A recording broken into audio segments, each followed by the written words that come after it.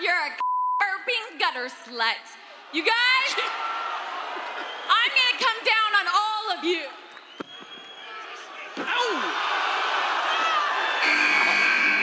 Ruthless aggression. It's my life, my time, my rights, my rhymes, my grind, my struggle, hustle, sweat in my blood too. A predator smells fear. I smell a lot. My competitors flex here. They smelled I was hot. I want it all. Excess, the sex, much success. Stress us. I want it all, no less. So come on.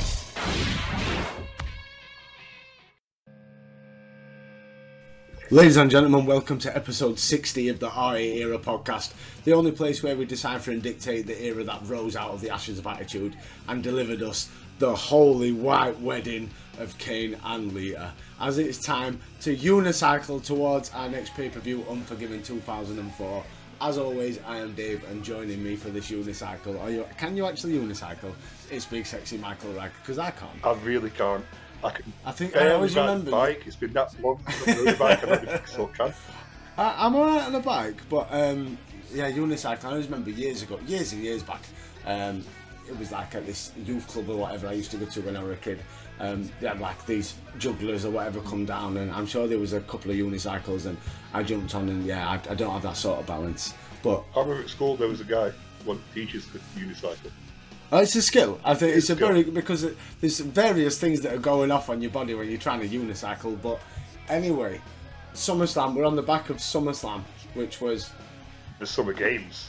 The Summer Games, which was a massive pay-per-view, highly enjoyable pay-per-view as well. It was. I think both Raw and SmackDown, they've got various things that they can kind of come out of SummerSlam going forward and keep the momentum going. Other stuff, it's going to be interesting, like John Cena and Booker T with the best of 5. Are we going to see a big chunk of that in the next 4 weeks? And I like that it's 4 weeks. It's a nice solid don't get me wrong, I enjoyed the week between pay-per-views, but it's a nice solid 4 weeks between pay-per-views, which is enough time for both rosters to build up. Well, obviously Raw, because they're building up towards Unforgiven, but SmackDown, it's time to get some new storylines possibly going forward and progress towards their next pay-per-view, which is No Mercy. So, as always, Michael, what you look forward to, what you're hoping to get out of the upcoming 4 weeks? Well, I'm really looking forward to hearing on Raw what our brand new World Heavyweight Champion has got to say about his historic victory for the pay-per-view. Historic, the youngest ever World Heavyweight Champion. Well, saying that, let's get right into it. It is WWE Monday Night Raw, August the 16th, 2004. Lillian Garcia, she brings out the new world champion Randy Orton with his beautiful pyro waterfall. We get balloons and confetti that fall into the arena. Talk about the golden shower. That was my exact thoughts. Even though the balloons, they kind of only hit half of the arena and they stop, and like fans kind of have to keep the balloons going to make it look like they're falling. But the confetti, on the other hand, that sticks around for the entire evening. Everyone gets covered. Everyone, no staffers at all. Everybody gets covered in Randy Orton's confetti as the night go on. We got very mixed reaction from the crowd. I think the handshake last night at SummerSlam with Benoit helped. Because you're now getting maybe 20% of the crowd are actually now behind Randy Orton, and when he's proper giving it the big one, and he's giving it, I'm the new champ, baby, there is a lot of the crowd that's cheering it and going, yeah, you're the new champ, motherfucker. They're loving it. So I don't know, before you even know what's going to happen at the end of the show, there's all these tiny little, it's there in it with the babyface turn. It's just waiting to happen. Just fingers crossed it doesn't go the Rocky Maivia way. The way they wanted Roman to go. No, not the way that Roman went. Apart from Roman now as a heel is a badass. But yeah, the way they wanted him to go, it's superstardom, absolute superstardom. Orton, he has to see all the 24-year-olds in the audience, and Lawler rightly comments that there seems to be quite a lot of 24-year-olds. So he's like, come on, I want to see everyone stand up who's 24, and about 50% of the audience fucking stands up. Half of them about 40, let alone 24. He goes, right, take your tops off. I want to see the rest of it. I want to see what the body of the 24-year-old modern man looks like. And about 3 of them go for it and start swinging the t-shirts around, fucking loving life. I'm sure they one look like you and all. But no, with that Mr. Muscle guy that started getting it the Hulk Hogan. No, I mean the skinny ginger guy with glasses. Yeah, the guy. Yeah, he give it the Hulk Hogan fucking bicep curl. He reminded me a bit more of Mr. Muscle. Out comes Benoit though, and he informs Randy Orton that he is cashing in his rematch clause tonight, and the SummerSlam rematch is on. Our opening contest, Rhino with Tajiri going up against Sylvan with Big Rob. If one half of the Buzzcore Express win, they get a tag title shot at Unforgiven. But if one of the Bell Ends win, then they can't challenge for the tag straps again. This is only going to go one way. It has to. Do you know what really tickles me? And it's one of those where, I don't know if you noticed, we had a little post on social media the other day about favourite referees. And it was lovely to see some of the comments and some of the old refs that, like the love for Charles Robinson is so strong on the Ruthless Universe. It's ridiculous. Everyone loves Little Nate. Everyone. But I did love the fact that Charles Robinson himself even commented and saying that he loved Jack Doan. I'm like, yeah! Because Jack Little Doan... Nate knows what's up. I think for us, Jack Doan, it's more because of the Hunter Games, which if you want to support the show, even though all our episodes of Hunter Games are going to be free throughout forever, it seems at the minute with this fucking corona. Basically, until me and Mike can sit together again in a room and record. Like, we're recording this on Sunday, and it looks like tomorrow Boris is going to deliver another thing, and I'm very close to an area where it's not looking so good. I live just outside of Leeds, and Mike's in Sheffield, and Sheffield's universities, it's not looking good at all, is it? So we'll see what happens tomorrow. So, but anyway, yeah, over on Patreon with the Hunter Games, Jack Doan is a staple. He seems to always be fucking there, and he's deaf, he's blind, but he's still there. But he's still there to this day. But it's brilliant, and yeah. So we had a little post about the refs. It was great to see some of the love, especially like I said for Charles Robinson. Oh my god! But an assist from Tajiri and Jack Doan. Right, again, are we deaf? Are we blind? Are we dumb? Right, because Tajiri spits the mist into Sylvan. Rhino gets the victory. Right. Jack, surely can he not see that A, Sylvan's got green eyes, and B, Tajiri's got a green face, and not put two and two together and come up with 80,000? Well, but anyway, Rhino and Tajiri, Buzzcore Express, are off to Unforgiven to battle for the tag titles. The first match announced for the next pay-per-view on the Raw after the pay-per-view. Are you hyped for Unforgiven? Right now, no. I don't want to see Robert and Sylvia versus Todgers and Rhino again. Oh, it's going to be exciting. I hope it's tag titles on a pole or something like that. Because it's going to keep continuing until Unforgiven. A tables match. These four guys are going to be together till Unforgiven. We're going to get one-on-ones. Oh, that's definitely going to happen. JR and Jerry, they discussed the happenings of Lita and Kane from SummerSlam, and this leads us to a video package wedding invitation for the marriage of Kane and Lita, which will happen next week on Monday Night Raw. A wedding on Raw. What could possibly go wrong? That's going to go. And the last wedding that we saw, Michael, Billy and Chuck on SmackDown. That only lasted about 3 minutes. Hey! Jerry, though, he believes in 25 years' time he's going to be sat there with another broadcast partner, and then Kane and Lita will be celebrating their 25th wedding anniversary. JR fucking hates it. Fucking King, fucking. JR's not even on Raw in 10 years, let alone 5. And Jerry's still a chance he'll be on it now. He's still actually had time now, though. He still pops up every now and again for a perv. This leads to Coach. He tries to interview Lita backstage, but she fucks him off and walks into a dark woman's locker room, flicks on the light. Surprise, motherfucker. The heel divas are throwing a bridal shower, and we get presents. Molly, well, Lita, since you like to sleep around, here's some birth control and some Johnnies, and they all go, Trojan, man! Gail, she's got a picture of the first kiss and then a picture of the baby. She's like, look, hell. One of his eyes is Kane's and one of them's is yours. Lita, she fucks off in disgust after the final present that Jazz gives her, a big red machine of her own, a fucking dildo. A vibrating it's in just the a box vibrating for box. effect. We don't know it's a dildo. It's implied that it's a dildo. Could be an electric razor, you know. For those lonely nights. Reminding Lita, you got to keep it fresh down there. So Lita fucks off in disgust. Trish follows her out of the locker room. Victoria, though, walks up. Great job at Diva Dodgeball. Who's your coach? Stevie Wonder. Victoria. Even Stevie boom. saw them balls coming. Slap to Victoria. And then we cut to a vignette for the return of the Heartbreak Kid. Finally coming back after Kane nearly broke his trachea and fucking nearly killed him. What feels like months ago. Kane. That'd be the obvious choice. But it's to agree. Non-obvious. Maven. A heel Shawn Michaels.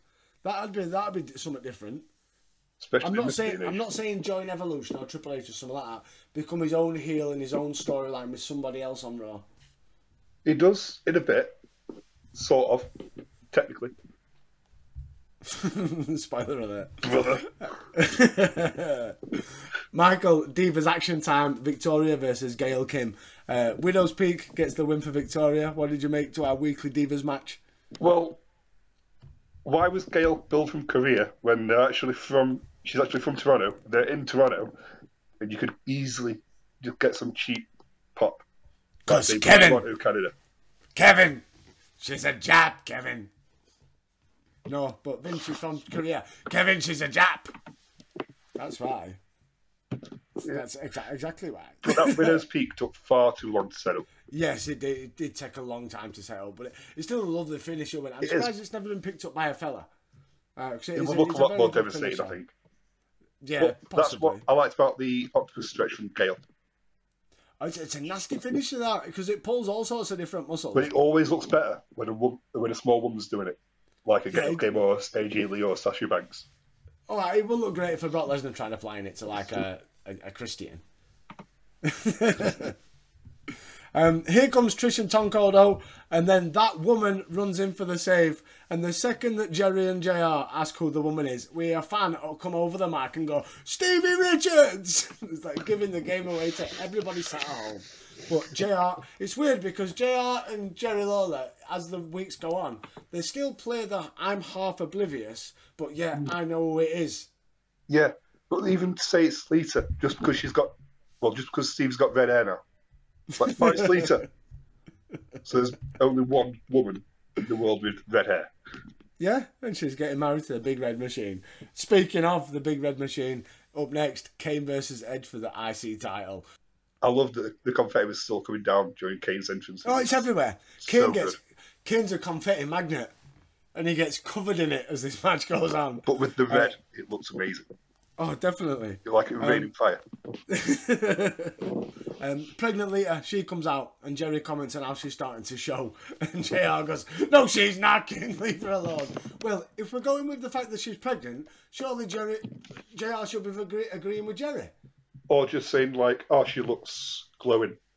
Yeah, she's looking good for a pregnant woman. But she's Jerry, definitely not showing. Will you stop?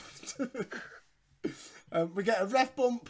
Everyone's covered in Randy's confetti. Kane goes for a chokeslam. Here comes Matt Hardy. Twist of fate. Big spear from Edge, and Edge retains. Lita loving life, but Kane is not happy. He drags Lita into the ring and tells her he doesn't mind though, because next week they're getting wed, and then I'm gonna bang.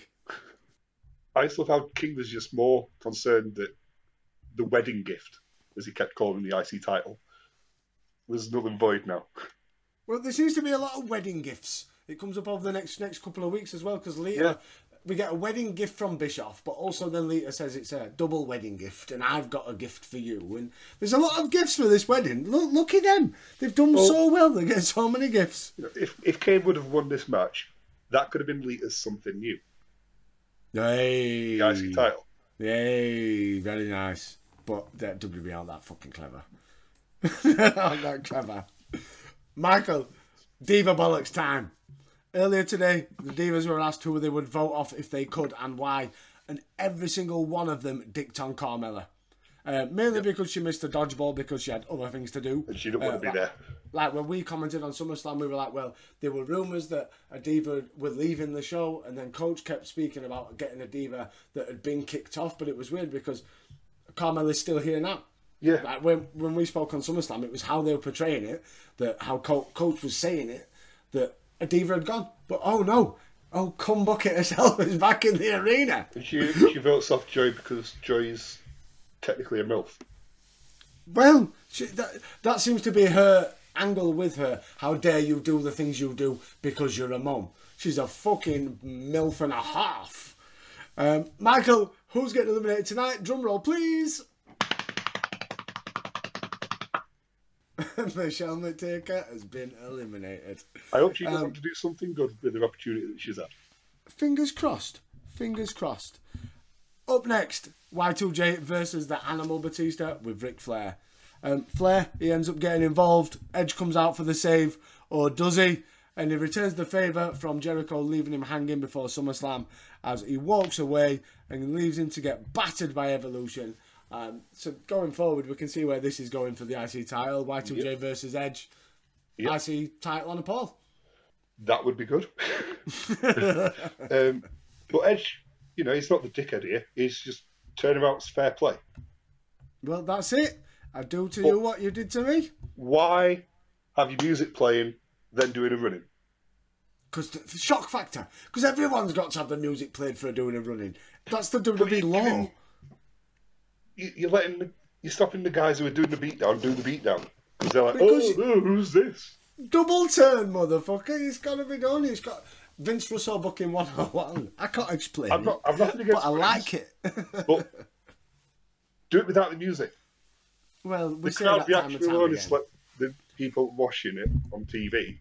That lets them know that there's someone coming down. There's so many throughout the years that you could say just do it without the music and it makes so big an impact, but that's just wrestling. Like It's Vincent always Mania gonna be 17, like that. if he'd have come out with his music playing during Rock Austin. Well, I'll give you one. Imagine Invasion, but I think it was the last SmackDown before the Invasion pay-per-view, where Vince wants the old Stone Cold, and he finds him in the pub, and he comes back, and he batters everyone in the parking lot, and he comes to the arena, and then the music hits, and all the Alliance shit themselves. Imagine that happening without the music hitting. Okay, I'll give you that one. But that was a bigger moment than this. Than this. Michael, Diva Search time. The coach, he brings out the Divas to dance in one of the many themes, it seems. The Diva Searchers have got so many different fucking theme tunes. You got the Every Hive, week it's a different track. the Alter Bridge. You got the Alter Bridge track, as we spoke about before, is the best track. But the Hive's track isn't bad neither, to be fair. It's not a bad set of tracks that they've got they go through them in a couple of weeks. Thank you to these, thank you to them, thank you to these. It's like so many tracks for one fucking TV show. But to be fair, Michael, we've got divas in bikinis dancing on the stage. That's good shit, pal. And the only one who gets a reaction is Carmella, and it's just a chorus of fucking boos. They do not like her. The thing is, fans read the dirt sheets in 2004, and the dirt sheets, as we spoke about many weeks ago at the start of this, the WWE, and especially Vince, they've pinpointed Carmella because of Playboy and shit like that to win this. And she's the one that's getting paid to do this. Do you know what I mean? There's a reason why A, the divas don't like her, they're not divas even, don't like her. But B, why the fans don't, because it's the Roman Reigns effect. Don't tell us what we want to like. We want to like what we want to like. Yeah. And we don't like Carmella. And even it not divas. Like, I like cider, you don't like cider. That's it. We get more Lita and Kane stuff as Jerry pretends to cry about the invitation. And then we go backstage with Orton and Hunter. Hunter goes, you be Randy Orton and let Evolution look after the rest. Evolution is the solution. Awesome and with 25 minutes left on the show, it is time for your main event. The World Heavyweight title is Randy Orton versus Chris Benoit. Who's the referee? There you go. Blind as a bat, deaf as a coot. Benoit with a crossface, but here comes Evolution.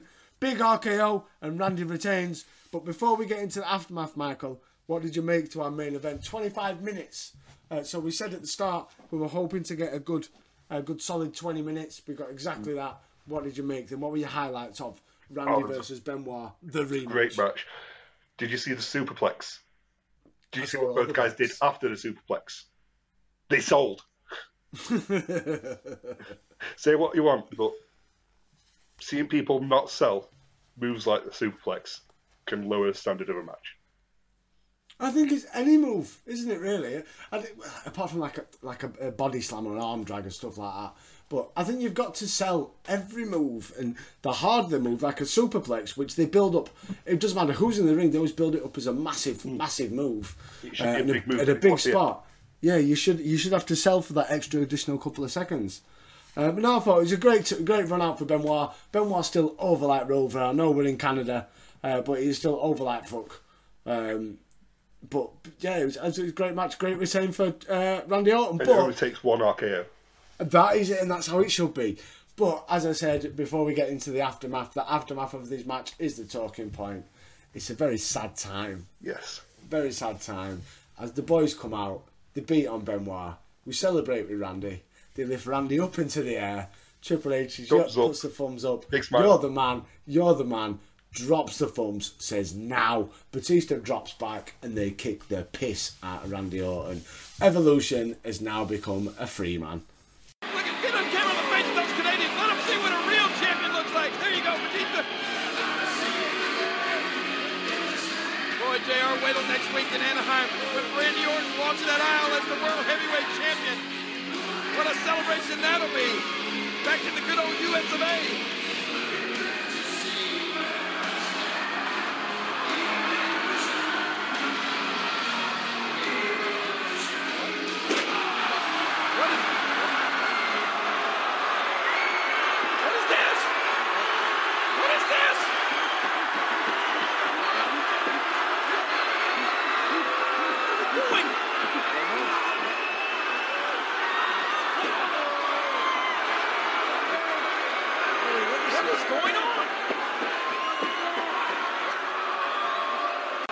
It was a nice ride. It was. Why? Why? You know that Because meme, Ra- that top 10 Randy anime Orton's- betrayals? This. Number one. Right here. Randy Orton's face run is fucking terrible at this stage. Right. I'm hoping that it gives me a different perspective being an adult now, looking back and watching it. I really do. I hope I enjoy it. But what I remember, this original run as a face was Rocky Maivia levels. But Michael, what did you make then overall to Monday Night Raw, opening episode from SummerSlam, and how many Mavens? For a show directly after a pay-per-view, I really enjoyed it.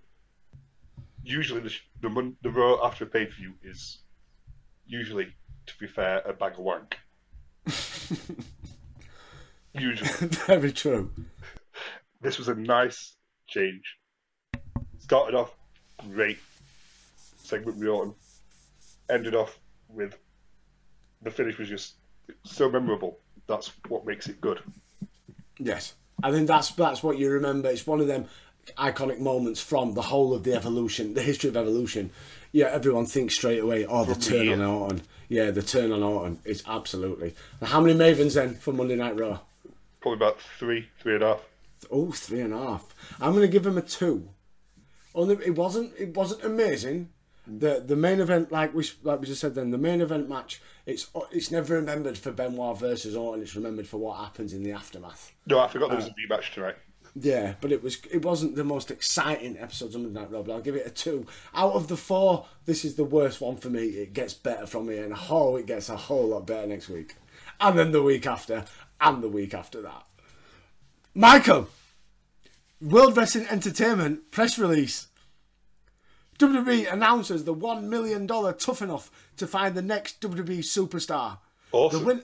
The winner receives a WWE talent contract worth up to $1 million and the recognition of being tough enough to become a WWE superstar. The reality program that drew top ratings on MTV on Thursday nights will be a special part of WWE SmackDown, and this time WWE will award someone a WWE talent contract worth, they love this word worth, up to $1 million. The 8 contestants, they will train with Tough Enough trainer Al Snow and then appear on WWE SmackDown to undertake specific tasks to show why they are worthy to be Tough Enough champion.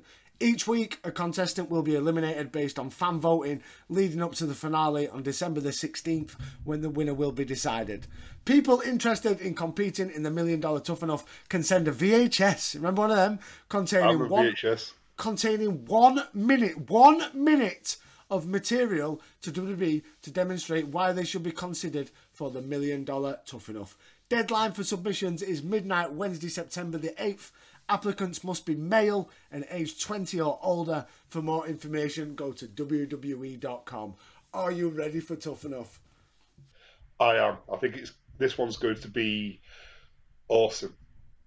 Is this the one with like Ryback and The Miz? Yeah.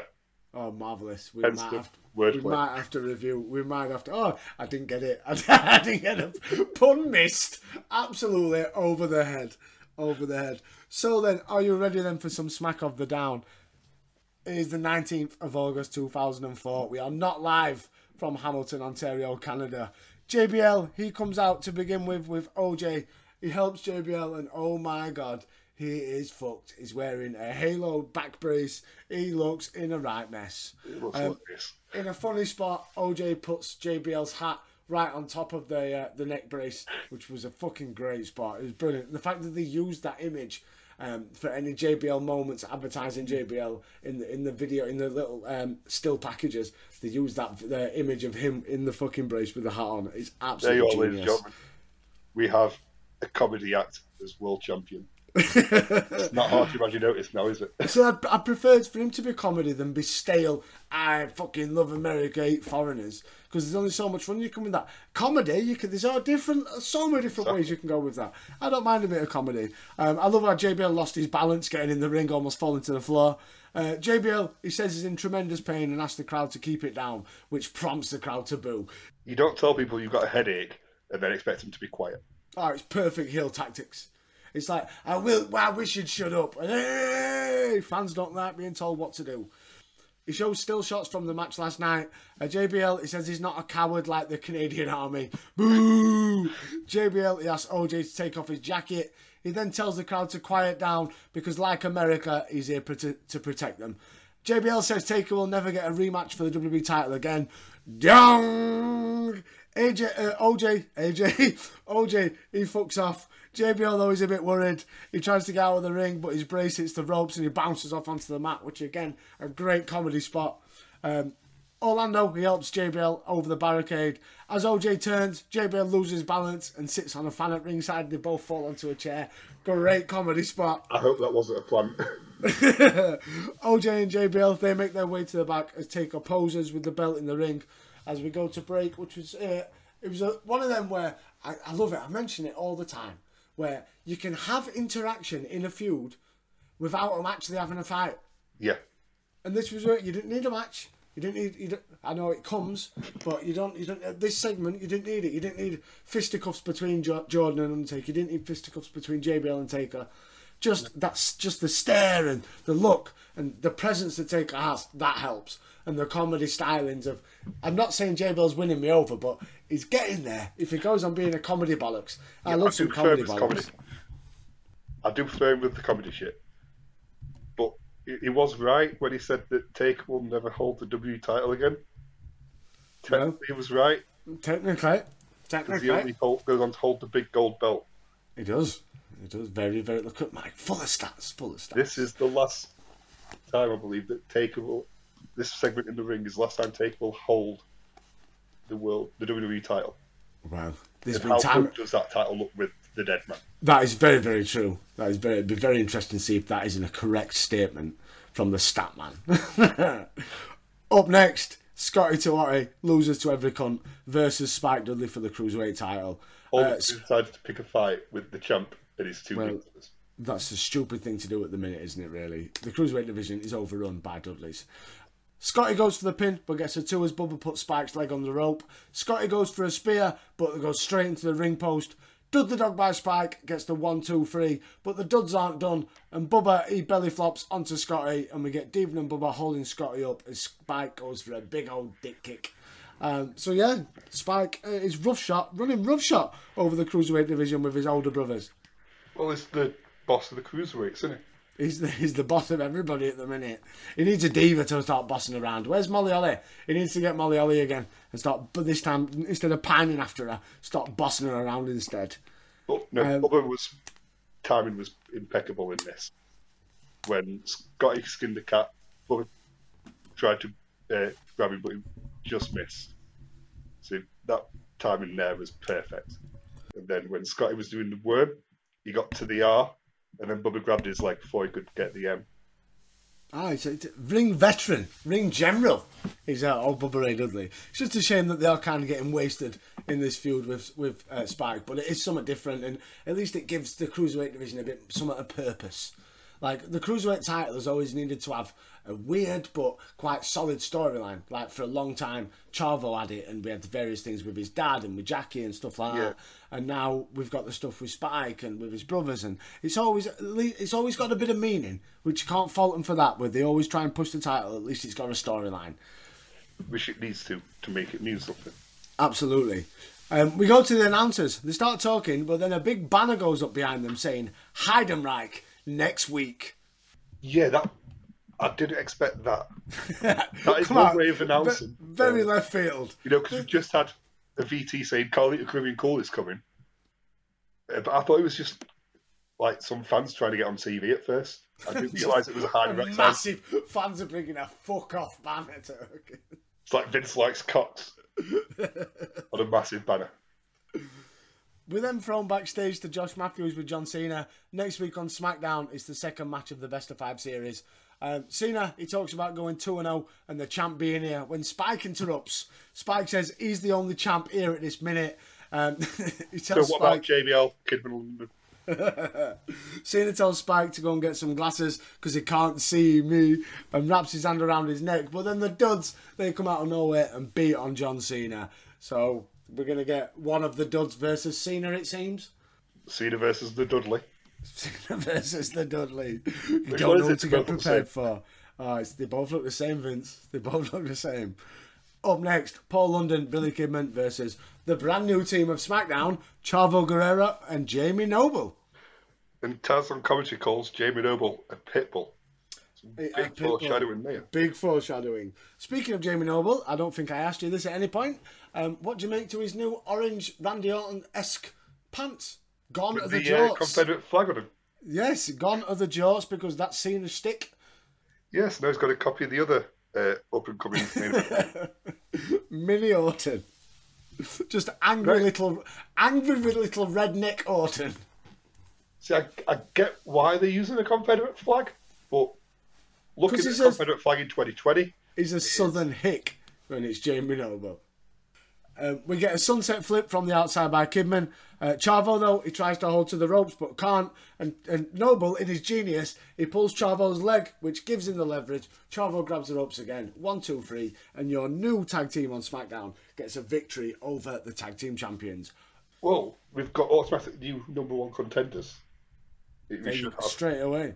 That's like 2020 booking, where we won't have a storyline. I'll come out and I'll say I want to fight you for title, but then you'll say, well, if you want to fight me, you need to beat this person or beat me, and then I beat that person or beat you, and then I get a title match. And then you lose. Then you lose. But no, it was a nice, quick cruiserweight match for SmackDown. Very enjoyable. I couldn't agree more. Very enjoyable. Very enjoyable. 2 cruiserweight matches in a row. Good building show so far. SmackDown is WCW. That's how it should be. And what we craved for many, many, many weeks, because we had it. I think it was an overkill every week, wasn't it? For probably a solid year of 2003. Yeah. Every week SmackDown opened with fast-paced cruiserweights, and then they stopped and started opening with Kurt Angle promos and then JBL promos and shit like that. We go backstage and Teddy Long is with Brian Hebner and he tells him to go and find Cena and the Dudleys.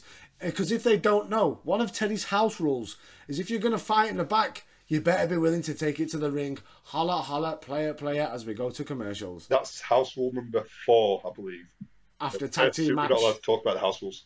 Yeah, is that what it is? The first rule of Teddy Long's house rules is you don't talk about Teddy Long's house rules. Yeah, and the second. I see. We come back from the break and we get a promo for Tough Enough. It's back and it's for $1 million. And then we go to Latino Viva la Raza, Eddie Guerrero himself. He comes out, he tells Kurt to come out because the question of who's better still hasn't been answered. Eddie says since they each have a win over each other, they need a tiebreaker right here, right now. Kurt, though, he comes out, declines, and said Eddie says that even though if you're not going to give him a rematch, I expect you to come in here and shake my hand. Kurt, though, he knows Eddie's full of bollocks, so he's very hesitant.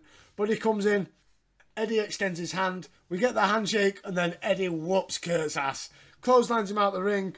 The big dog, makes his way to the ring to check on Kurt. Kurt starts whispering to Luther as Eddie says Kurt knows him better than that, and he knows I'm a lying motherfucker. Great spot. Angle and Reigns, they go into opposite corners. It looks like they're going to batter Eddie, and all of a sudden, who's that jumping out the sky? Rey Mysterio runs out, and it looks like I can predict a tag match going forward. Hold on a minute, player. But no, Kurt was right to be hesitant, because Eddie does lie, cheat, and steal. Well, the thing is, lightning shouldn't strike twice, right? And it was only last week, the week leading up to SummerSlam, where he went to nick his car, or maybe the week before, he went to nick his car, and Eddie went, don't, because there's a fifth device, don't. And he went, I did it, and he went, look, I told you. Told me once, shame on you, told me twice, shame on me. I thought we were going to be getting a rematch from the match of the night from SummerSlam. I'm kind of glad we're going to be getting 2 out of 3 falls next week, spoiler alert. Spoiler alert, Michael. I think to have any match to... the thing is with SmackDown, SmackDown do it so well, and Raw started copying because they had their Iron Match and stuff. I think when it's, like we said, when it's the week that you're not building to a pay-per-view, they still have these pay-per-view main event matches. And I think a 2 out of 3 falls, Eddie Guerrero, Kurt That's Angle, pay-per-view match. That could main event, name on a pay-per-view match, that could main event any pay-per-view in any fucking era. Media. Absolutely. Up next, John Cena versus the Dudley, that one being Devon. Booker T comes out to join the announce team. We get a suplex attempt by Devon, which gets blocked. Cena hits the FU. Pin attempt. 1, 2, 3. John Cena stays in the ring talking to Booker, tells him he's got something of his and I'm going to get it back. It feels really flat, does the Booker T John Cena storyline for the US title, because the matches are agreed. It's not like you're feuding over, can we potentially have a match in? How do we get to the match? The match is already agreed. We've already had one. Next week's... Yeah, it's I hope it gets better. The match wasn't great. I hope the next match gets better. But you never know. Well, we don't even get one of them. Well, yeah, because what happens down under in WWE Australia. And the funny thing is, next week's episode, they say, we'll tell you what happens the week after. They never tell you. And then they drop it in a little bit later when they show a video package. And there's like, they're going to tell us what happened in the third match. No, they just drop it in. We see a SmackDown throwback as we're building up towards the 5th year anniversary. So we're building up to 5 years, Michael, of SmackDown, and all the iconic moments they could choose. Some of them, absolutely. Others, to use them, I'm not so sure. The first throwback is to the first SmackDown, focused on Triple H Rock for the title, where HBK was a special ref. Mm-hmm. Great match from back in the day. It was before Judgment Day, weren't it? Yeah. Yeah. So it's like when I always remember with the SmackDown, because that wasn't the first one, because they had a pilot episode which was buried alive. Yeah, which was filmed in like the Sunday Night Heat, Monday Night Raw arena, and I think like Kevin Kelly may have been on commentary or something like that. So that was like the pilot episode, and then they had obviously the first one on UPN. And I always remember in England it wasn't shown. Like we didn't get SmackDown till they were maybe 7 or 8 episodes deep. And it was on like many years later that I watched the actual episode. I always remember seeing clips at some point, maybe online or something like that, or seeing stills. But it was like maybe 5 years after. Yeah, probably even 5 years after. 2000. Yeah, it was. Like I said, it was a lot of episodes deep until SmackDown aired in the UK on Sky One at like 11 o'clock in the morning. We had it before July 2000, because I remember the episode where it's Benoit and Triple H versus Rock and Jericho. Before yes. Yeah. I remember July, either June, maybe June 2000, around King of the Ring, because it was also the time of the European Championships football tournament, and I was away in File in a caravan watching Sunday Night Heat, and Sunday afternoon, and it was Bob Ollie versus Triple H in the main event of Sunday Night Heat. It was like, SummerSlam 95 rematch. Oh, what a fucking world. What a world. And please do check out that review on our Patreon. Again, plug. Yeah, if you want to support the show, buy us a drink, get shots in. You can give us a quid. And if you like what we do, if you don't, the episodes are free. Up next, Rob Van Dam versus Rene Dupree. Michael, FIFA watch? was the Black Fifi, weren't it? It doesn't want to be out there. It was the Black Fifi that doesn't want to be there. Like all the fucking Fifis. I mean, I don't blame her. Like, who would want to be connected to Reddy Dupree? That's the problem, innit? If you're coming out to Hulk Hogan or Rocker, that you're alright. Fucking, I'm coming out with this cunt. But who is it? This fucking this jobber cunt. It's Reddy. Who's Reddy? 5-star Frog Splash gets the victory, as you'd expect. Renee doesn't beat anybody. But then Kenzo runs out and he beats the piss out of Rob Van Dam. And here it is, the new tag team. Tag team division on SmackDown is kicking off. We've got Chavo and Noble for a week or so. And then we've got Kenzo and Rene Dupree, the new champs. Or Cesaro in Nakamura if you vacuumed away all their skill. And charisma. And look. And physique.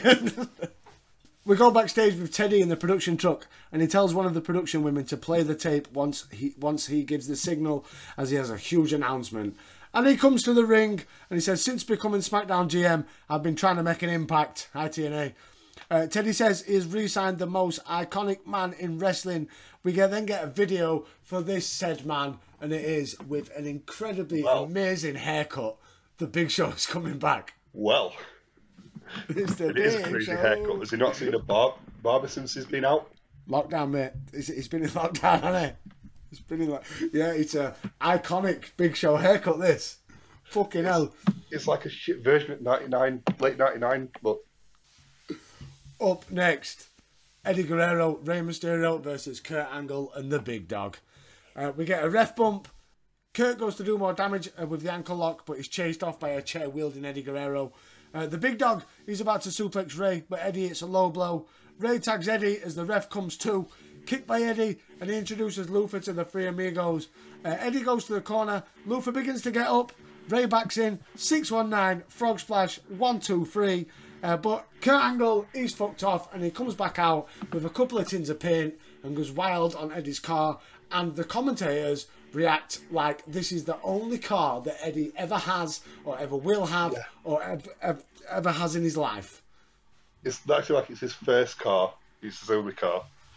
They're acting like it's enough reason for Eddie to want to kill Kurt. Oh, the motherfucker's gonna die. What's this? Here we go. 619 connecting.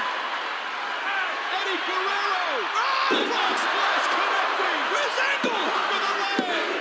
Miami Chief and stealing Eddie and Rey Mysterio do it tonight. Here are your winners, Rey Mysterio and Eddie Guerrero. That was impressive, Cole, but it was like a handicap match. Hey, what's this? Kurt Angle. What's this?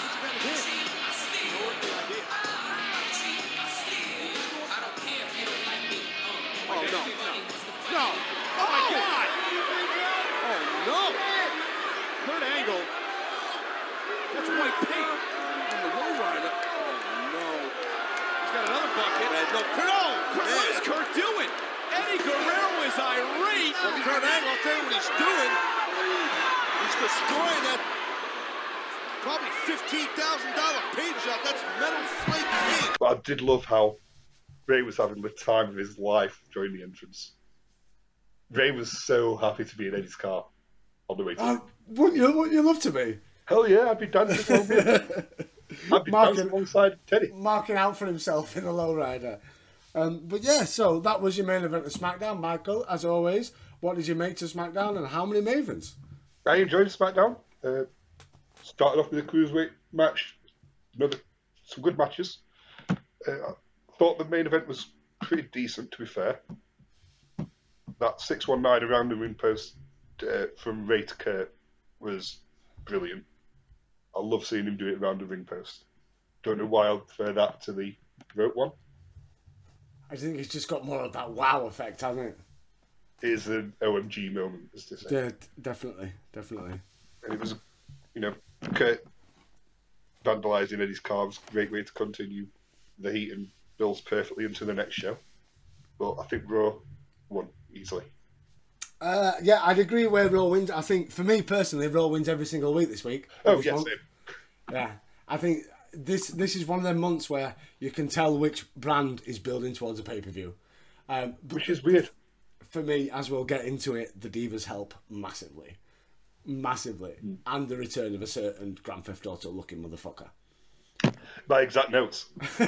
Speaking of which, so you ready then, Michael, for some more Monday Night Raw? It's August the 23rd, 2004. JR, he welcomes us and he says it's one of the most unusual and unpredictable Monday Night Raws ever, and he ain't fucking wrong. We open the show with some Diva Search bollocks. Jerry, he comments on how Carmella is his favourite, and JR disagrees, saying they're all his favourites. It's like working with Jerry's rubbing off on you, JR, isn't it? It's just, he's a nice old man, JR. He's not looking at it the same way. He just likes... Because Carmella's probably the most experienced. Hello. It's elimination time, and it's bye Tracy. Coach, Bye, Trace. He then gives the remaining Not Divas 5 minutes each to tell the coach how amazing he is. But this brings out the return of If You Smell, as the great one returns.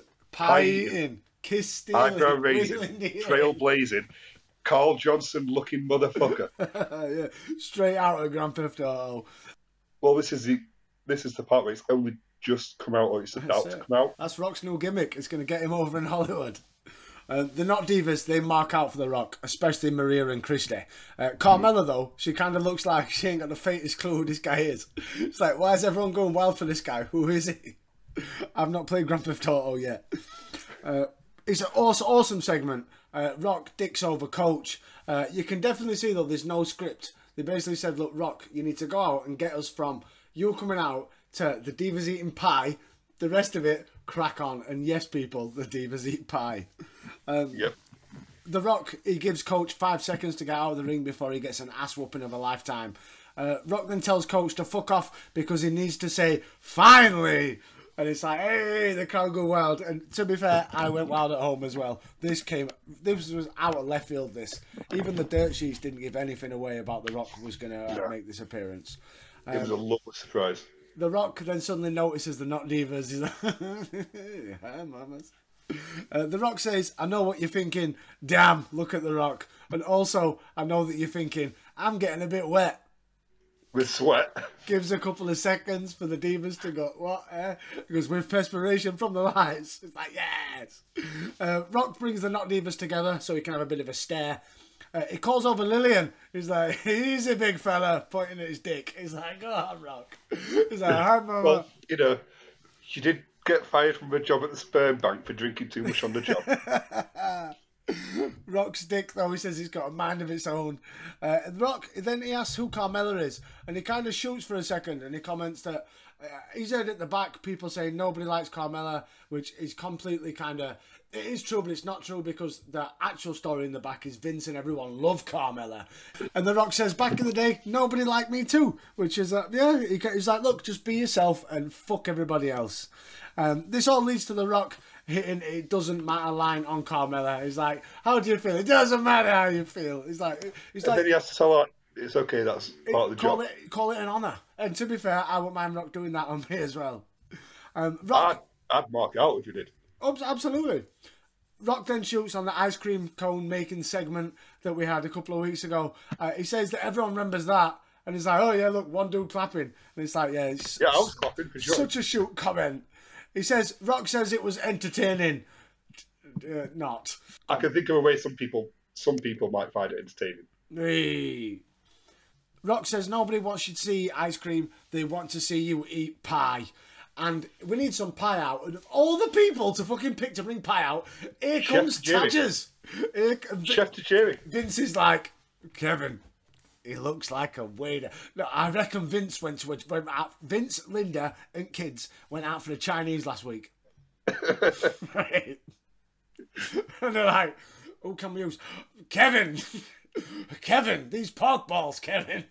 And that's how Tajiri comes out with various different, and to be fair, these pies, they look quite nice. They do look quite tasty.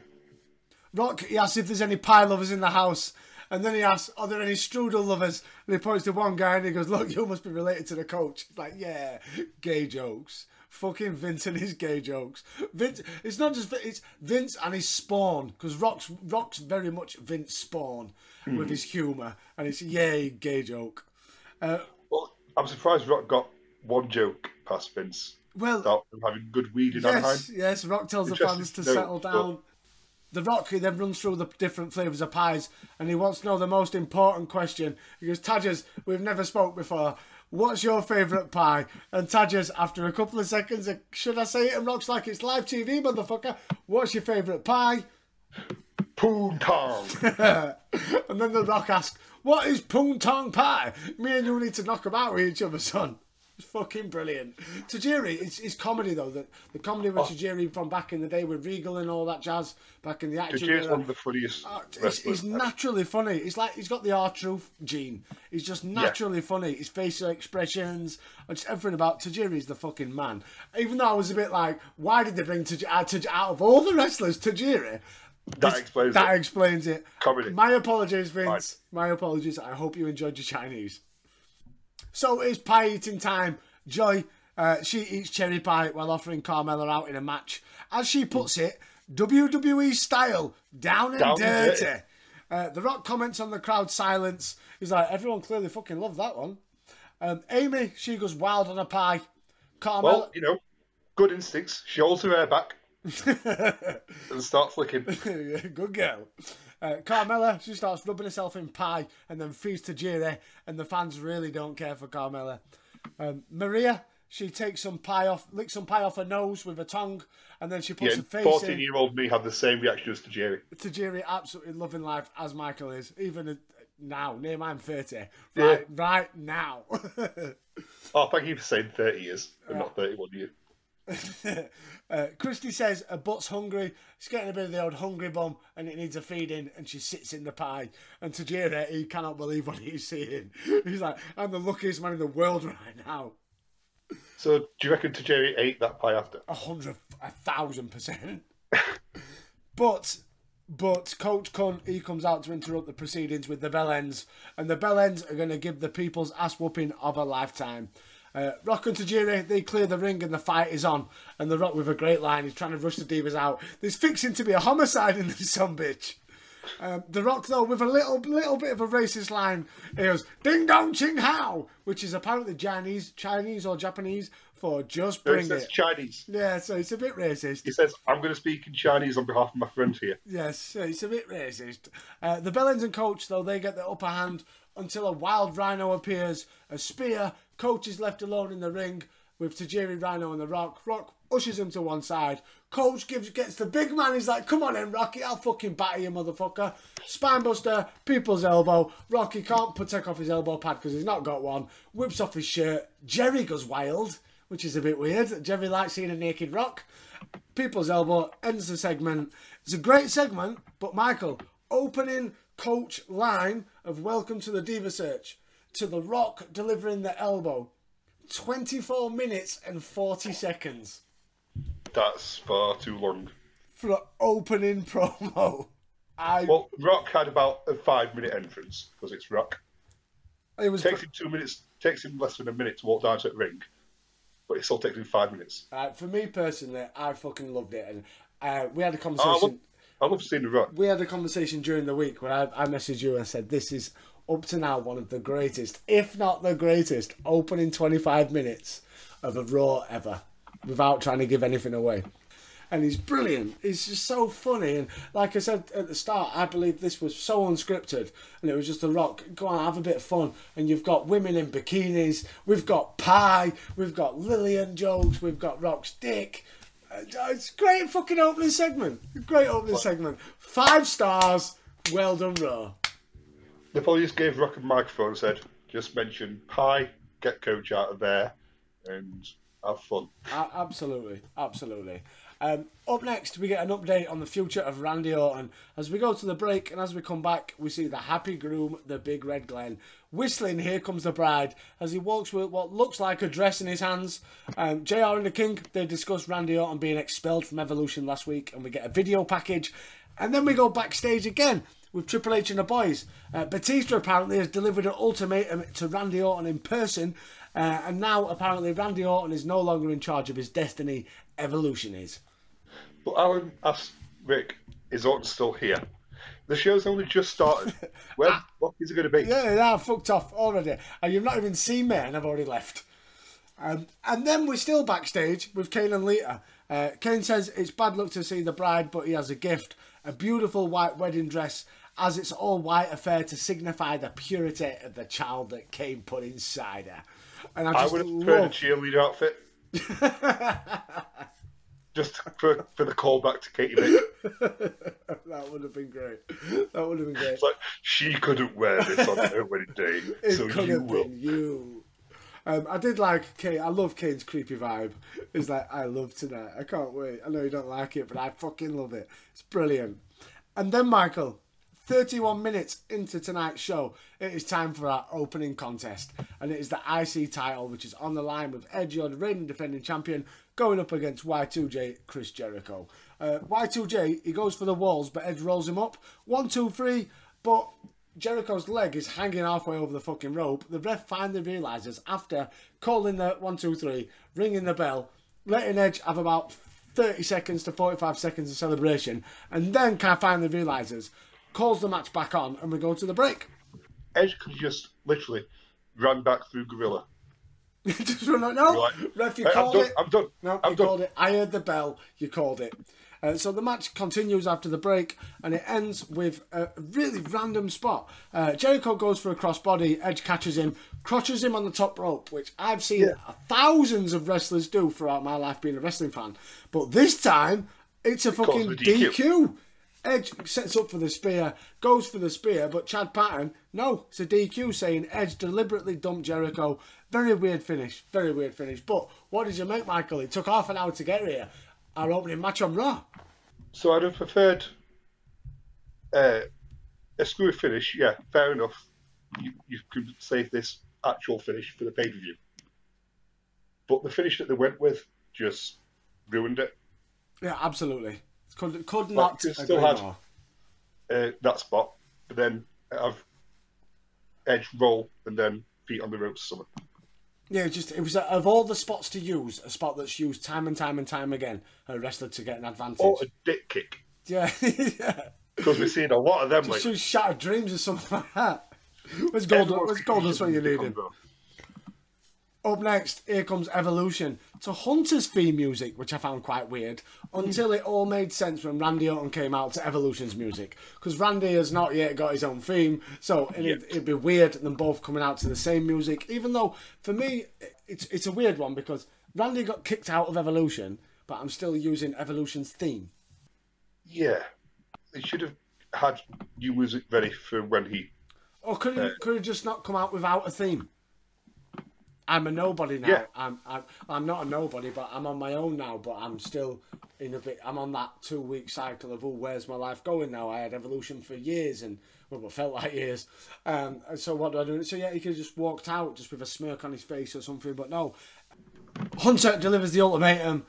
Randy needs to hand over the belt, and Evolution will pass him by, leave him be, forget he ever existed. But if he doesn't, we're coming after you, and we're gonna fucking kill you. Randy comes out, it looks like he's going to hand over the belt, but then delivers the biggest goz of all the gozers. He must have been storing that since he came out at the top of the ramp. And Triple H is covered in Randy Orton's spit. He's been holding that in since he joined Evolution. I'm telling you. The segment ends, Triple H going wild over the ropes with the spit dripping everywhere, and it's like, ugh. Blowing a proper gas. Yeah, going forward then, we're going to get Triple H versus Randy Orton over the world title, it seems. Did you notice, though, when Triple H said that he's the greatest wrestler alive today, he said that exactly like Flair used to say that back in the day. We've mentioned it time and time again. The influence rubs off so much. We go backstage with Victoria. She's with Eric Bischoff. She says it's wrong making Lita marry Kane, but then Hunter comes out of nowhere, rags Victoria out of the way, and demands Randy Orton and Bischoff confirms it for Unforgiven. So another match confirmed, Michael. It will be Randy versus Hunter for the World Heavyweight Championship. See, that's a hyped match. It's a blood feud, that's for sure. Go Express. Up next, William Regal versus Ric Flair, which is a main event in any era, and I'll fight anyone that disagrees. Hell yes. I don't think I've asked this. What do you make to Regal wrestling now in a singlet? Well, the one we get next week, that was alright. This one looked like he was wearing 2 singlets at once. Maybe they do sometimes, just to give a bit of a tighter fit round the waist.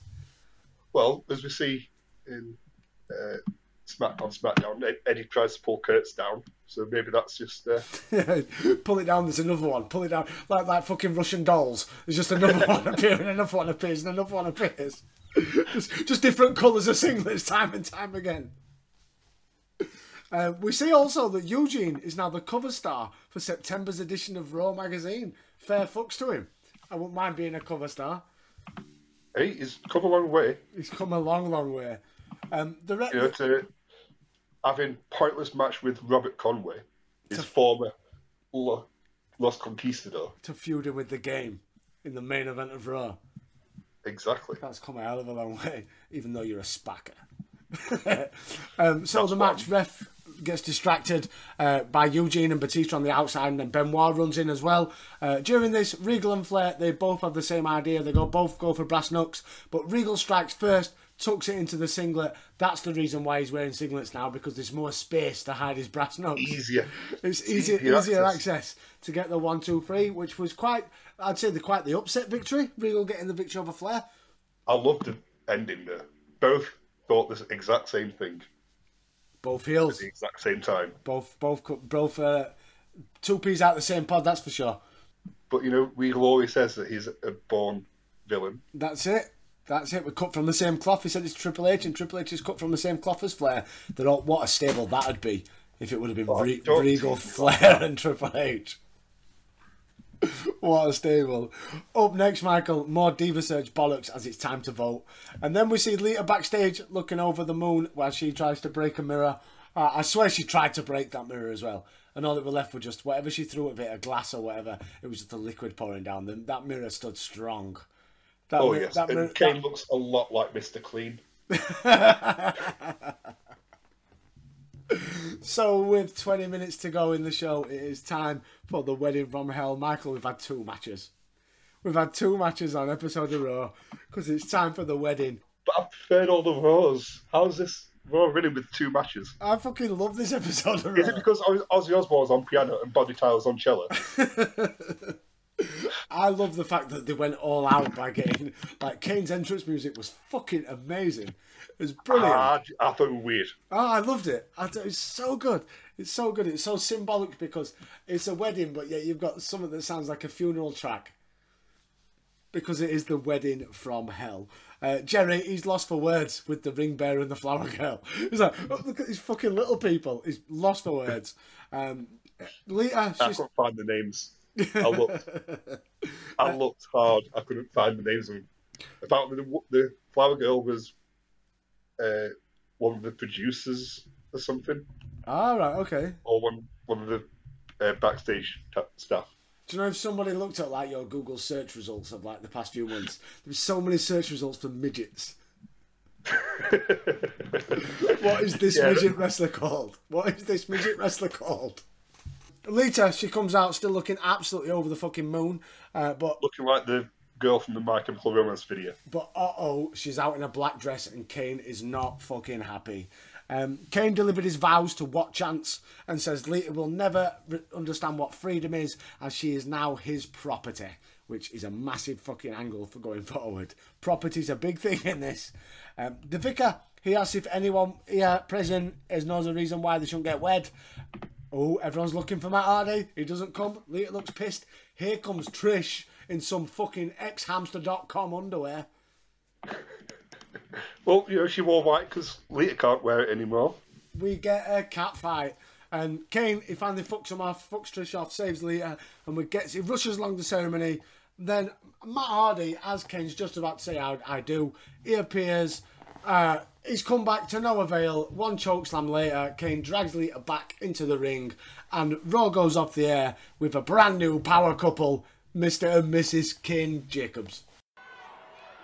Kane, I hate you Kane, more than life itself. You are a vile, horrible man with no soul. And even though I have no choice but to marry you, I want to make it clear that I love, and I will always love, Matt Hardy.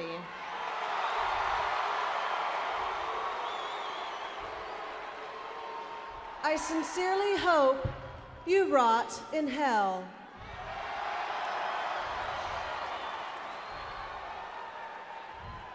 Okay, so there's a few things. One, Trish says that she doesn't believe in sex before marriage. I'm sorry, but I may have to call bullshit on that. Hi, Vince. Why doesn't Lita just say no?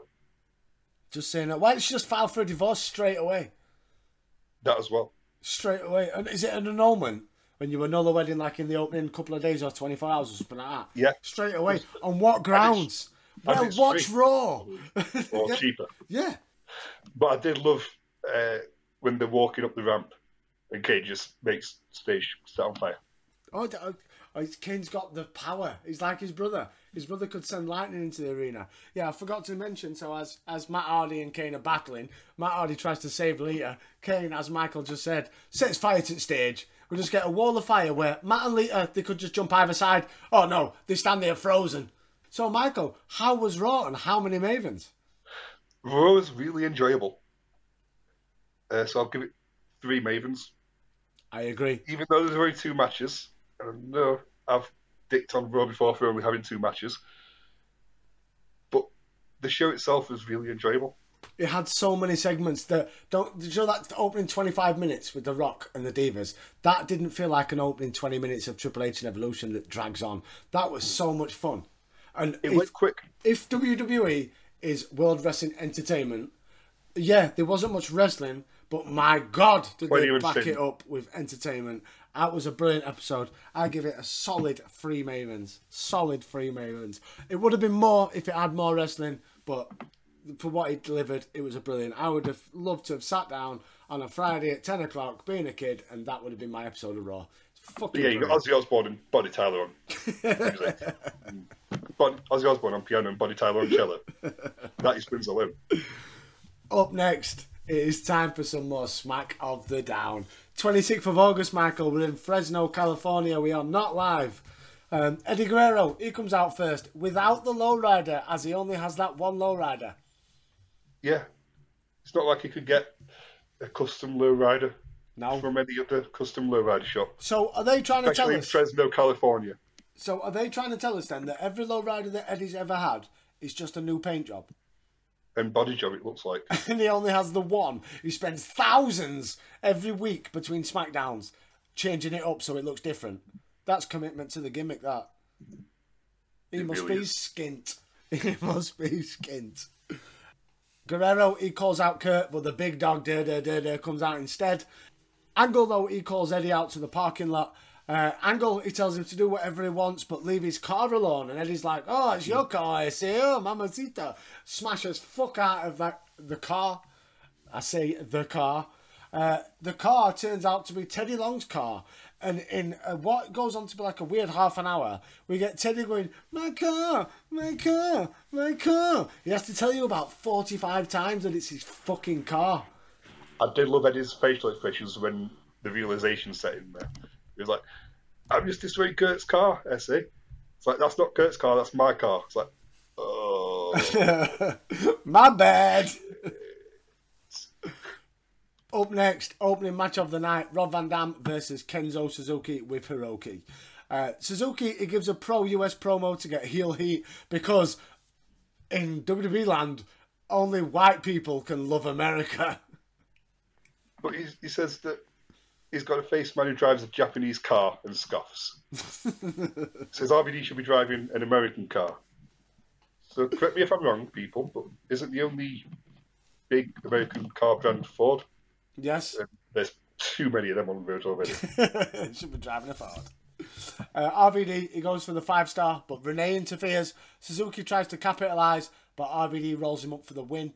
Now, after the match, Suzuki and Renee, they double team RVD. But why couldn't they let Suzuki go over if you're going to push these two as the new heels on SmackDown? Get a win on your first match and let Renee, make it be a dusty finish, but let Renee be the one that maybe trips up RVD or something like that. And at least have Renee push. Have the dirty foreigners win. And then the Von Erich Claw Slam. Yeah, just have the Dirty Foreigners win any which way possible. Just RVD wins again because you're just jobbers. That's what they are. They are. They're Two jobbers that have been put together now in a tag team. a team of jobbers. A team of jobbers. We go backstage to Teddy Long. He's mourning the loss of his car. Bradshaw, though, he pulls up and he threatens to sue Teddy. Teddy says that Bradshaw must defend the WWE title tonight, but JBL says he can't because he's fucked. But Long declares, Michael, Orlando Jordan will tonight be representing the WWE champion as he will be defending the WWE title against The Undertaker on behalf of JBL. I mean, the only one I can think of where someone's won the title on behalf of someone or for someone before was Andre beating Hogan and then giving the title to DiBiase. Yeah, but I suppose he's just handed it him. He's not fighting it for me now. It's now yours.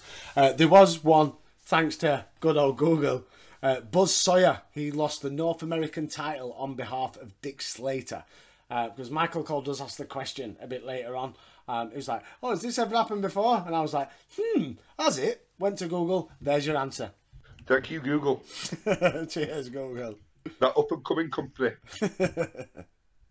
Up next, Chavo Guerrero with his new tag team partner, Jamie Noble, going up against Billy Kidman with Paul London. Didn't we have this match like a couple of weeks ago? Because this is how it works in the tag team cruiserweight division. There ain't no other fucking tag teams. Sit down, shut up, 2020. enjoy it. Chavo, he targets Billy's shoulder. Kidman, he delivers a pair of clotheslines, but Chavo comes back with an armbar DDT. Kidman backflips out of a suplex, but he can't do the BK bomb because his shoulder's fucked and he just has to settle for a dropkick. He then goes up top for a shooting star press. Noble crotches him. London takes out Noble though. Kidman re-steadies himself and delivers that shooting star press that nearly fucking kills Chavo Guerrero. Aims for the head. It's horrible. It's nasty. I'd like to think he's not doing it on purpose and it's either he mistimes it. Because the thing is, we've mentioned this before, when people like Evan Bourne or even Brock do a shooting star press, he comes down straight. Kidman, he always jumps at an angle. And sometimes his knees can be out of position or whatever, and this was, and it was nasty. No, he landed full on his head. Nasty bump, and his knee landed full on Chavo's head. Absolutely fucking... bleh. Well, did you see the sign that was on the hard cam throughout the match? No. Feel the sting, like heat and steel. Well, so it's Eddie going to be the new face of YJ Stinger? It could be. That is something that'd be cool. That could be foreshadowing. Speaking of cool, we get a promo for Carlito Caribbean Cool. He talks about how cool he is and he spits in the face of an old fella once he's got an apple off him. I fucking love Carlito. I love the gimmick. Love Carlito. I cannot wait. I'm so glad it's this early. I thought it might be another 6 months or something, but yeah, Carlito is coming. I thought it was another month at least. I spit in the face of people who don't want to be cool. Can't wait. We go backstage. Teddy Long, he confronts Kurt Angle and reminds us that this car belongs to Long. Like, over and over and over again, he's cleaning up. I want my idea. It's my car. It's my car. It's my car. And next week we find out it's Angle versus Eddie, as we spoke about earlier, 2 out of 3 falls. But tonight, in this very ring, it's Angle versus Rey Mysterio. And then he makes the big dog clean up all the remains of the car, which he says before he ends, that car belongs to me. Get to sweeping. Up next, match number 2 of the best of 5. John Cena versus Booker T for the US title. Cena, he elbows out of the bookend, delivers a bulldog. You can't see me. 5-knuckle shuffle. Goes for the FU, but Booker slides out. But then Booker gets a backslide, puts his feet on the ropes, gets the victory. It is now 1-1. Not the greatest of matches. The SummerSlam match wasn't great. This wasn't any better. This feud needs to start picking up. Yeah, I thought this feud between these two would be a lot hotter than it is. Considering the build to the start of the feud. So everything pre-SummerSlam. It looked like it was building some good momentum. And now it's just... I think, like we mentioned earlier, though, I think it's one of them where the matches have already been agreed and you know what's coming. You don't need any excitement or fun to get there because it's already there.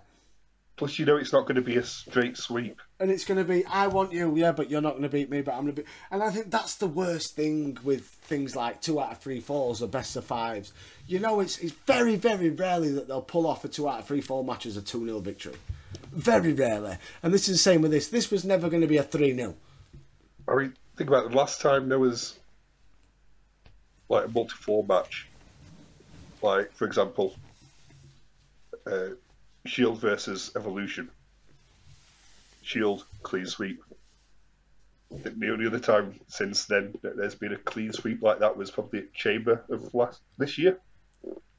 Well, if you look at things like your Survivor Series, I remember the Survivor Series was at 06 with DX and Punk. Oh, that one. With the clean sweep there. Yeah. Going back to 1990 Survivor Series, I think it was Rick Model's team. They had a clean sweep over Jake. So you have to think hard and long to find things like that. So yeah, it's interesting times ahead. We go backstage. Josh Matthews, he interviews Paul Heyman for a couple of seconds, and then Heyman takes over and introduces his new man. We've seen the vignettes. Brock Lesnar 2.0, Heidenreich. Heyman says Lesnar from Wish. Lesnar Light. Lesnar from Wish. Heyman says Heidenreich will destroy anyone that gets in his way. Matthews questions whether or not Heidenreich can live up to the hype.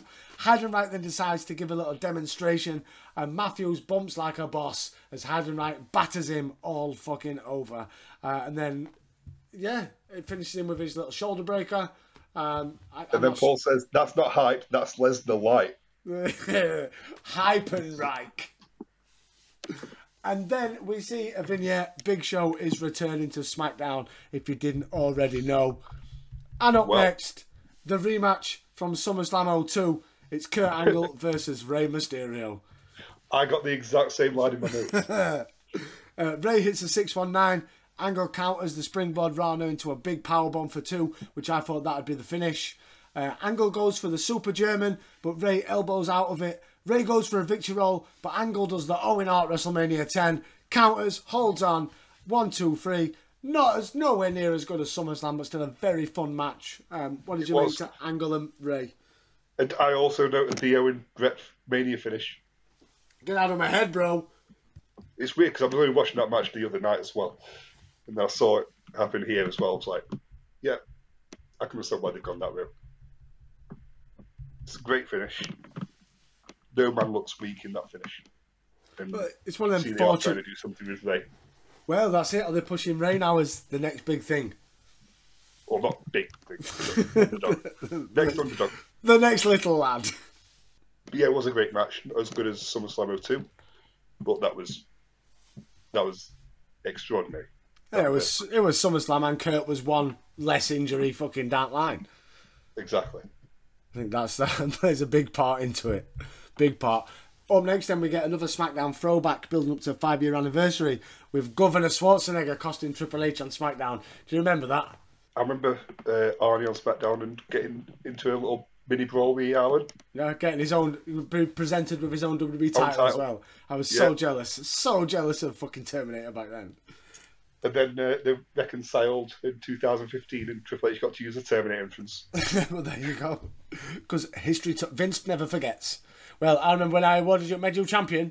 Well, I want your shit now. We see Orlando Jordan, and he promises that he'll do his best to retain the title, but he admits that he's not so good. JBL, he does his best to give Orlando a pep talk. Orlando says he'd be more confident if he could take the title with him. And do you know, I can't fault him there. I think if you're coming out as champion, give me the belt as well. Let me feel like champion. It's the only fucking title he's going to hold. It leads on. No, he becomes US champion, motherfucker. Put some respect on OJ's. Put some respect on the Juice's name. Up next, it is time for the World Heavyweight Championship. It is the Juice going up against the Dead Man. Taker, he delivers the chokeslam from L, but JBL breaks up the cover. Taker comes back with Snake Eyes, big boot. Taker, though, goes after JBL, allowing Jordan to attack him from behind. Taker, though, chokeslams Jordan. He's about to finish him off for a tombstone, but JBL pulls the referee out of the ring, drawing the DQ, and of course the title does not change hands on a disqualification. After the match, Taker rips off JBL's protective collar and gives him a big dirty chokeslam. Did you notice that when JBL's arguing with Chimmel to declare him the champion still, Cole immediately gets up because he sees Taker coming? Wouldn't you? Well, yeah, but Cole don't make it obvious that Taker stood behind JBL. He's on edge. Cole's always on edge about wrestlers. Cole's a Well, that was great camera work by Kevin Dunn. very little man. So then, Michael, that was SmackDown. What did you make? We're 2 down. Who won this week, and how many Mavens for SmackDown? So I thought SmackDown was really good, but Raw just won out this week, based upon the wedding and San Andreas. And San Andreas Rocky. I have to agree completely. I think SmackDown, they're progressing everything along fine, storyline wise, obviously with Guerrero, JBL, Kurt, all the other stuff JBL, Taker, Kurt, Eddie Guerrero, even your mid card, even though I said that's what's letting it down at the minute, because for ages your mid card has been Cena, Booker, RVD, Renee, fighting over the US title, and that's taken a lot of TV time. Which they've had some good stuff, they've had some dire stuff. Now you've got 50% of that are now a tag team, and you've got 60% are now fighting amongst themselves, where Booker and Cena are tied up now for another 3 weeks at least, and RVD, what's he going to do now going forward? Because he's not going to get, unless he gets a tag partner and carries on his feud with Kenzo and Renee. We shall see. Yeah. We shall see. Do you really want to see more RVD versus Ren and Ken? Nope. Ren and Ken. So, Michael, how many Mavens for Smack of the Down? I'll give it a 2.5. I gave Raw 3. I'm a 2.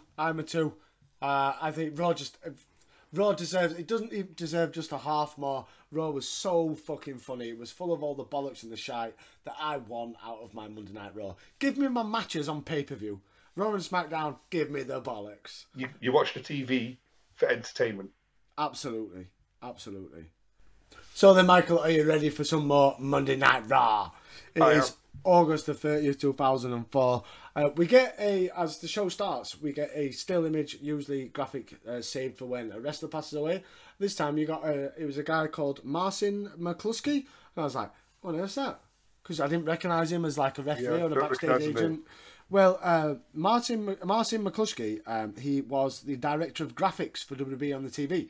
And unfortunately, he lost his life in an accident on the motorway. We got thrown off his motorcycle.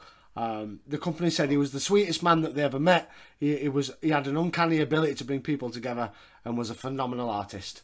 Rest in peace, Mr. McCluskey. He's done a great job with his graphics, and everyone's rest in peace and thoughts to his family. Well, I hope he wasn't the person responsible for the WWE tag title graphics. If he were, then you weren't doing the greatest jobs, pal. No, but he was director of graphics. I imagine underneath him, you did the titles, you did this graphic, you did that graphic. So it were not Marcin, it was some other cunt. But Marcin, I never knew you, but rest in peace. Michael, normal service is resumed as Alan and the boys make their entrance for Monday Night Raw.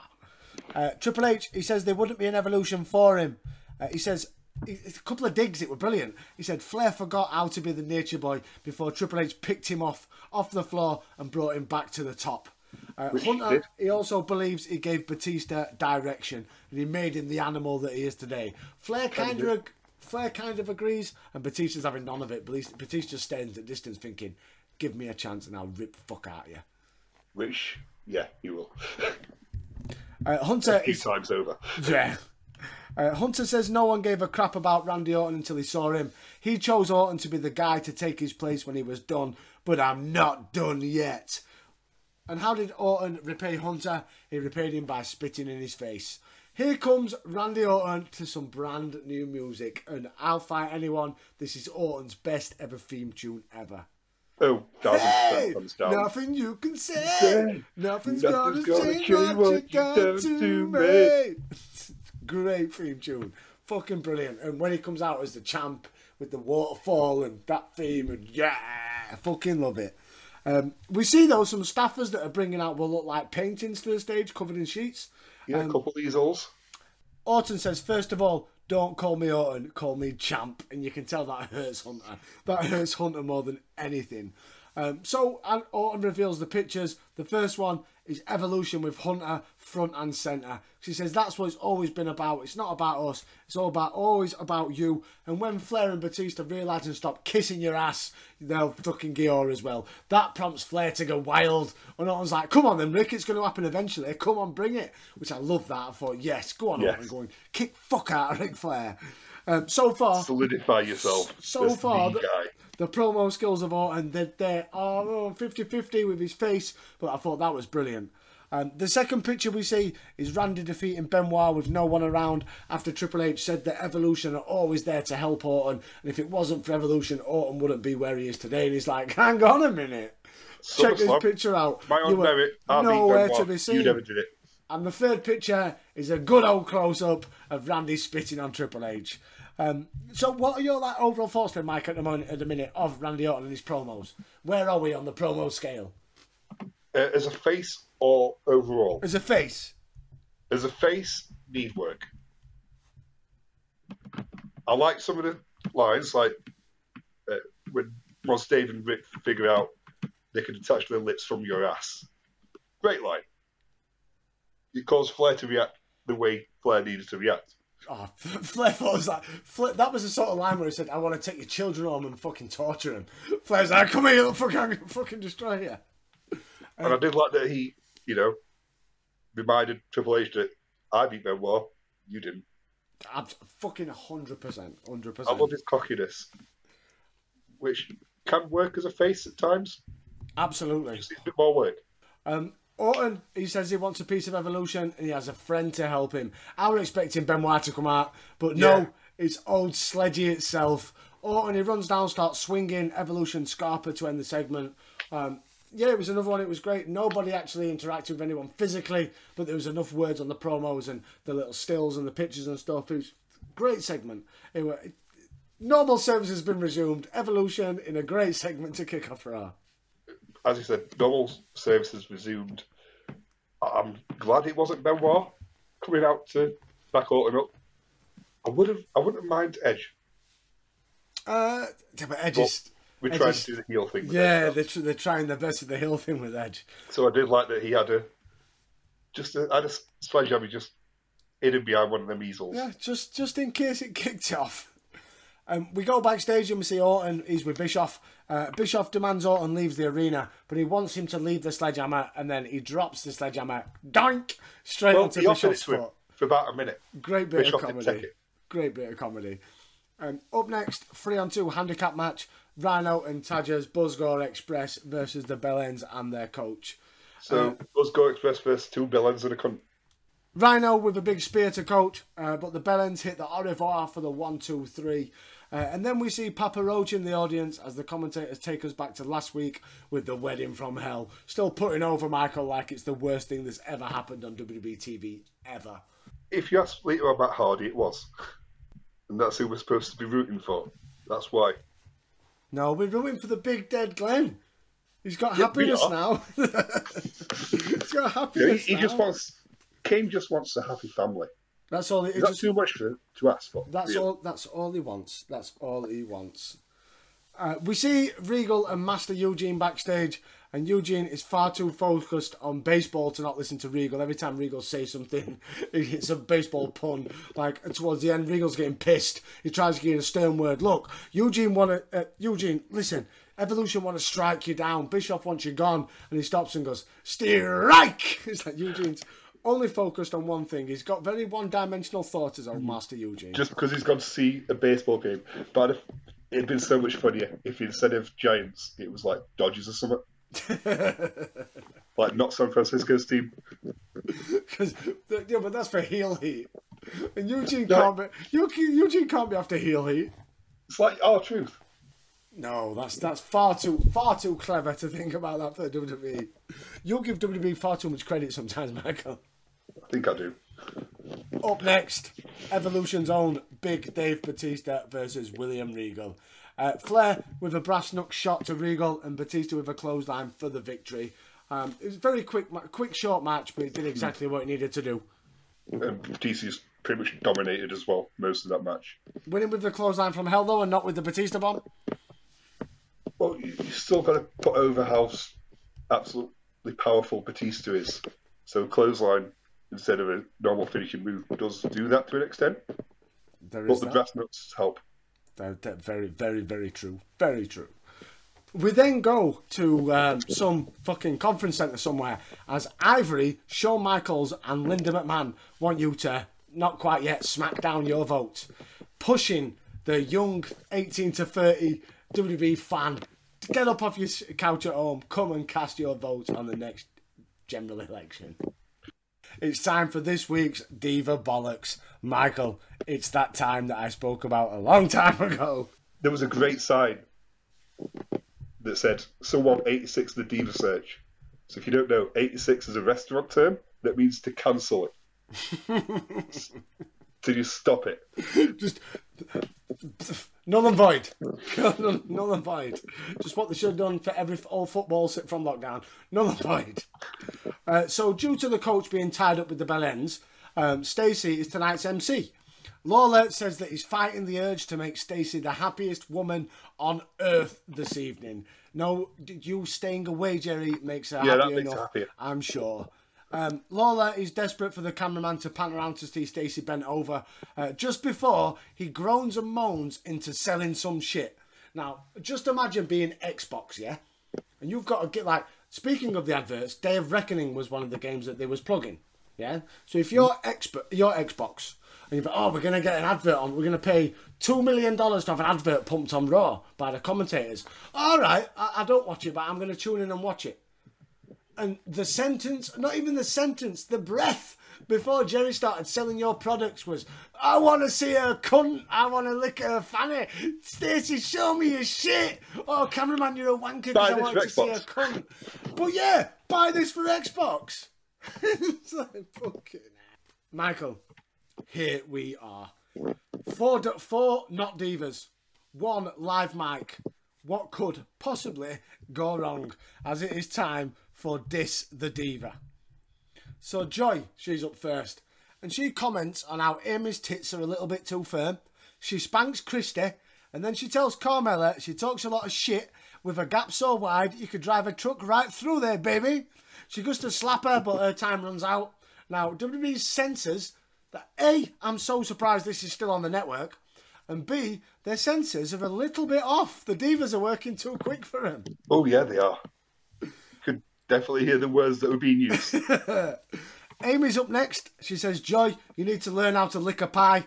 Christy, you need to settle your ass down. And whore, you have no respect for WWE. You know shit about wrestling. And having a dick in your mouth has nothing to do with wrestling, biatch. It's like... I loved it. The censors were like a second too late on biatch. You heard that word clear as a day. And how have they not gone back and sorted that shit out? Well, they don't really consider bitch a swear word, do they? No, well, not now, but they tried then because the censor tried, but the censor was a second too late. Like, she was far too quick for him. Carmella's turn. She says Amy tried out for Playboy and they laughed. Joy, she says she's look at her great role model for her kids, shaking your fat ass on TV. And then she hopes Christy wins. Like, so Christy must be the only one that's not bullying her backstage. Oh. Until Christy's turn, she says, Joy, shaking, is that all you can do? She asks Amy if she's been sucking on lemons because her mouth looks like a fish. And then Carmella, oh, Carmella, you cum burping gutter slut. Great insult. Christy then does the splits to end the segment. Michael, she's going to come down on all of us. Cum burping gutter slut. Wonder why that's never been used again. Oh, I've heard that plenty of times. Is that how people describe you on a Saturday night? Sunday. Sunday afternoon. Michael, how many Mavens for the Diss the Diva? Okay, so the Maven scale is going a bit different this time. We're going with which one made me laugh the hardest? And it was Christy that made me laugh the hardest with cum burping gutter slut. Cum burping gutter slut. I don't know how much I'm going to have to censor out of this. But I did like Amy's shoot. Fuck all that wrestling. and having a dick in your mouth has nothing to do with being a wrestler. Oh, that was pure shoe, and I couldn't agree anymore. These divas, fucking hate Carmella. Because... Stace even called the referee out. just in case it kicks off. Up next then, Michael. Kane, he drags Lita to the ring. As they walk in past Trish, she says, look at you, like a proper husband, even taking the trash out. It looks like Kane's pissed, but he goes, I quite like that one. Took him touche, Trish. I like that one. He's like, hey, that was good. And then Jim Ross, he thanks all the bands who gave their songs to the Diva Search. And then Kane comes out with Lita, who brings out a wedding present. Pat Hardy, Nat Hardy, Rat Hardy, and Fat Hardy. The brothers of version 1, it seems. See, when he said, I've got a surprise for you, I've got some of Matt's family, I was like, fuck off, Jeff's not back. Or at least it was could have been the real Daddy Hardy. Oh no. Fat Hardy for me. I'm surprised they didn't go with a Meth Hardy. But it's a bit too early yet. Yeah, I don't think meth is as popular in 2004 as it is 2010 nowadays. Lita, though, after Kane beats up all the little midgets and the smaller members of the Hardy family, Lita then gives Kane his wedding present. It's a match at Unforgiven against the returning Shawn Michaels. So Lita suddenly turns into fucking Bischoff and she's booking shit round here. But Michael, that is another confirmed match for Unforgiven. Shawn Michaels on the return against Kane. Blood feud. Well, yeah, this one is a blood feud. Blood Shawn feud. Michaels going to be coming back wanting that redemption against the man who put him on the shelf. Up next, Chris Benoit versus the Nature Boy, which again is a main event in any fucking era, especially like WCW. Tell you, WCW is running wild on Raw this month. Wild. Benoit with Flair in the sharpshooter, but here comes Batista for the save. Hits a big Batista bomb onto Benoit as JR over and over and over is trying his best to put over now that Batista's an animal. Triple H has mentioned Batista's an animal. I wonder if Batista's going to be called the Animal. I reckon they're going to have nicknames like that, or very similar at least. And so does this mean we may be getting Benoit versus the Animal on pay-per-view? Quite possibly. Looks like they're going that way. Quite possibly. Up next, highlight real time. And Chris Jericho with his guest Edge. He calls Edge out, but here comes Edge all injured. And he says he's no longer able to compete. Edge offers his hand and says once they're back fit, they'll go again. But all of a sudden, Captain Charisma shows up, beats on Jericho. Edge and Christian, they kind of lock eyes, and it's like, oh, the commentators are even like, oh, is he going to go after Edge? But Edge is kind of like a heel, and Christian goes to work on Jericho. It's been a while since we've seen Christian because of his back injury. Obviously, Tonko's had to be the bodyguard for Trish. But yeah, Captain Charisma is back. I'm so happy with this. I want to see Christian and Edge as a tag team again. I know we don't get it, but that's what I want to see. An Edge and Christian reunion. I mean, Christian sneaking up behind, that stinks. But then at the same time, I would say it reeks. Reeks of what, Michael? Reeks of awesomeness. Up next, Divas time. Trish and Gail versus Victoria and Nydia. You use your diva bollocks. Gail has Victoria locked up, but here comes the mystery woman stumbling out, distracts Gail. Victoria rolls her up for the win, and we're still getting Jerry and JR going, who's this? Well, we know it is, but who is it? Gail with some interesting submissions lately. Gail's class. That modified sharpshooter. Yeah, oh, it's brilliant. It was like it was like a bit of a Texas Cloverleaf at the same time, and the legs kind of were like the what Paige used to do, but without the arm hook. Yeah, the Paige fucking Turner, not the Paige Turner. What did they call PTO. it? That's it. Yeah. Please turn over. Yeah, definitely. We see Bischoff. He announces next week on Raw it'll be Randy Orton versus Kane, and then JR and Jerry they confirm for Unforgiven it'll be Benoit and Regal going up against the boys. Evolution's own Ric Flair and Dave Batista. I did like how Grisham just at the start of that segment though just said, "How's your foot doing?" Well, he was like, I drop a fucking sledgehammer on the cunt. He was showing concern for his manager. Absolutely. Up next, main event time. No DQ. Triple H versus Eugene. Poor Master Eugene is gonna die. Hunter, he can't. I won't say he absolutely batters Eugene, but he batters Eugene. We've seen him batter Eugene worse.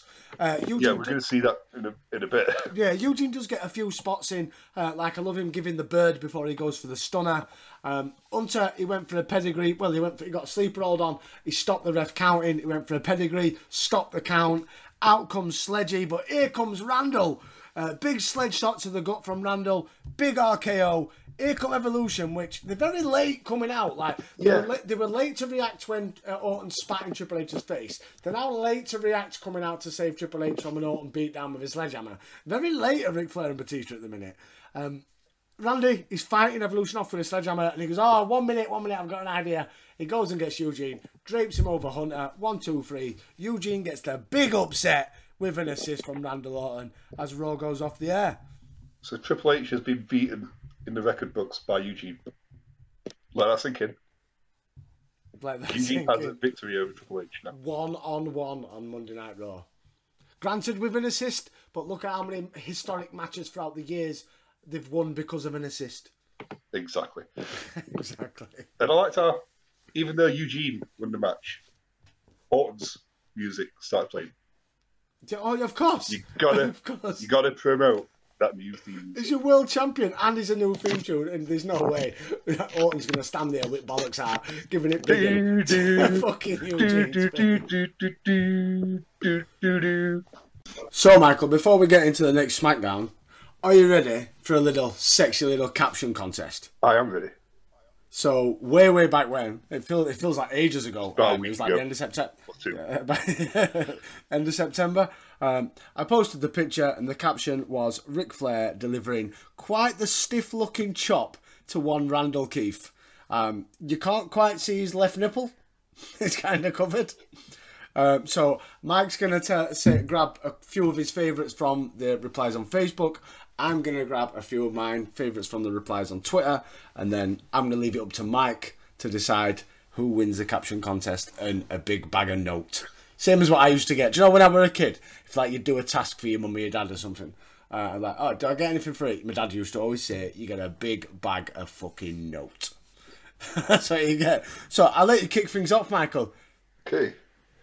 So on Facebook we have Matthew Mikkel. We always fuck this name up. I think it's Mikhailovich, but I'm wrong. I think I'm wrong. Matthew Mikhailovich. Right here, Randy. Right here is the best spot to do coke off of a hooker's tip. Trust me, I would know. Over on Twitter, so at BonzoE92. Mr. Orton, your right nipple appears to have exploded. That's very similar to my next one. From Eddie Lanes. Damn, I just popped your implant, Randy. At GA WrestleNut. That's some nasty sunburn. Let me just rub some lotion in it for you. That was my next one as well. Raymond Roos. Hey, bro, you missed a bit of lotion, but rubbed it just for you. People are very in sync.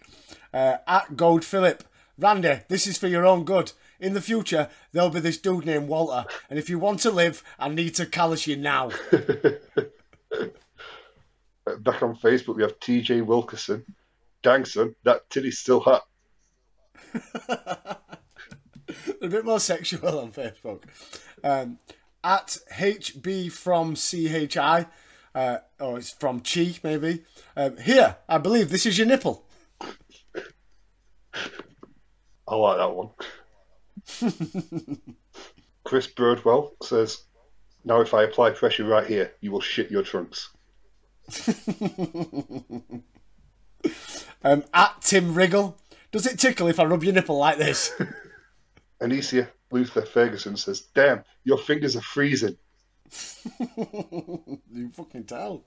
And finally, Ashley Clement 8, which his name is Ashley Clements. So I think that's a great fucking use of the number 8 at the end of his at. It's not an at, is it? Was it a Twitter handle? I always call it, what's your at? He says, now Randy, I don't want you to take a receipt back on me. 16 years later, sorry Rick, time for a punt. So Michael, you decide then who wins this month's caption contest. Last month even. I'm going to go with Matthew Michelinek. Matthew, sorry, We apologise son, for we're the going to mispronunciation fuck of your your name. name up. Yeah, we'll just call you version 1. And to remind everybody, what did Matthew make something say? Right here, Randy. Right here is the best spot to do coke off a hooker's tits. Trust me, I would know. So congratulations, version 1. You have become the, I don't know, champion of our caption contest. Until next time. The reigning and defending. That's it. Sometimes it's a caption contest, sometimes it's a name this tag team, because me and Michael have no creative talent whatsoever, and we leave it up to you, and then we make the jokes about it. Hey, I have come up with a name for Rene Dupree and Kenzo Suzuki, haven't I? Ren and Ken. Ren and Ken. Well, that's usually about how we kind of go with it, like Scott and Rick, Rikishi and Scotty Tawai. Keep it simple here on that. We've been conditioned by Vince's last 10, 15 years of my wrestlers are just names. And that's right. Yeah. You're just conditioned. I blame Vince, you cunt. So then, moving on, Michael, it's Smack of the Down. We are the 2nd of September 2004.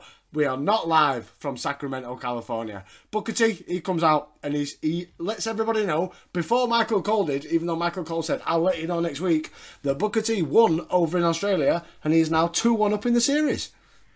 And he's come out looking like a champion. All suited up. Yeah, he always dresses like he looks like a champion, does Booker. I think that's the kind of the look that they're trying to go with. Oh, if you flip over with Raw with Randy Orton. Make a joint. Now you're a champion. I know obviously he came out in a suit anyway with Evolution. But they've he's giving that bravado in it. I think Jericho does it outstandingly well in a few years' time from our current timeline, when he's world champion, cuts his hair, and he's just this dickhead in a suit, which is a perfect heel champion. But he's Regal. The Regal, a dickhead in a suit, and Booker T, but as I agree, he always comes out in like gold attire though. If you look at he's always like his trousers or his shirt. I don't know if I'm just getting all my memories all my memories confused into one, but I always feel like Booker always goes that one step above when he comes out in street clothes. It's not just any old fucking suit. It's not your latest t-shirt and a pair of jeans.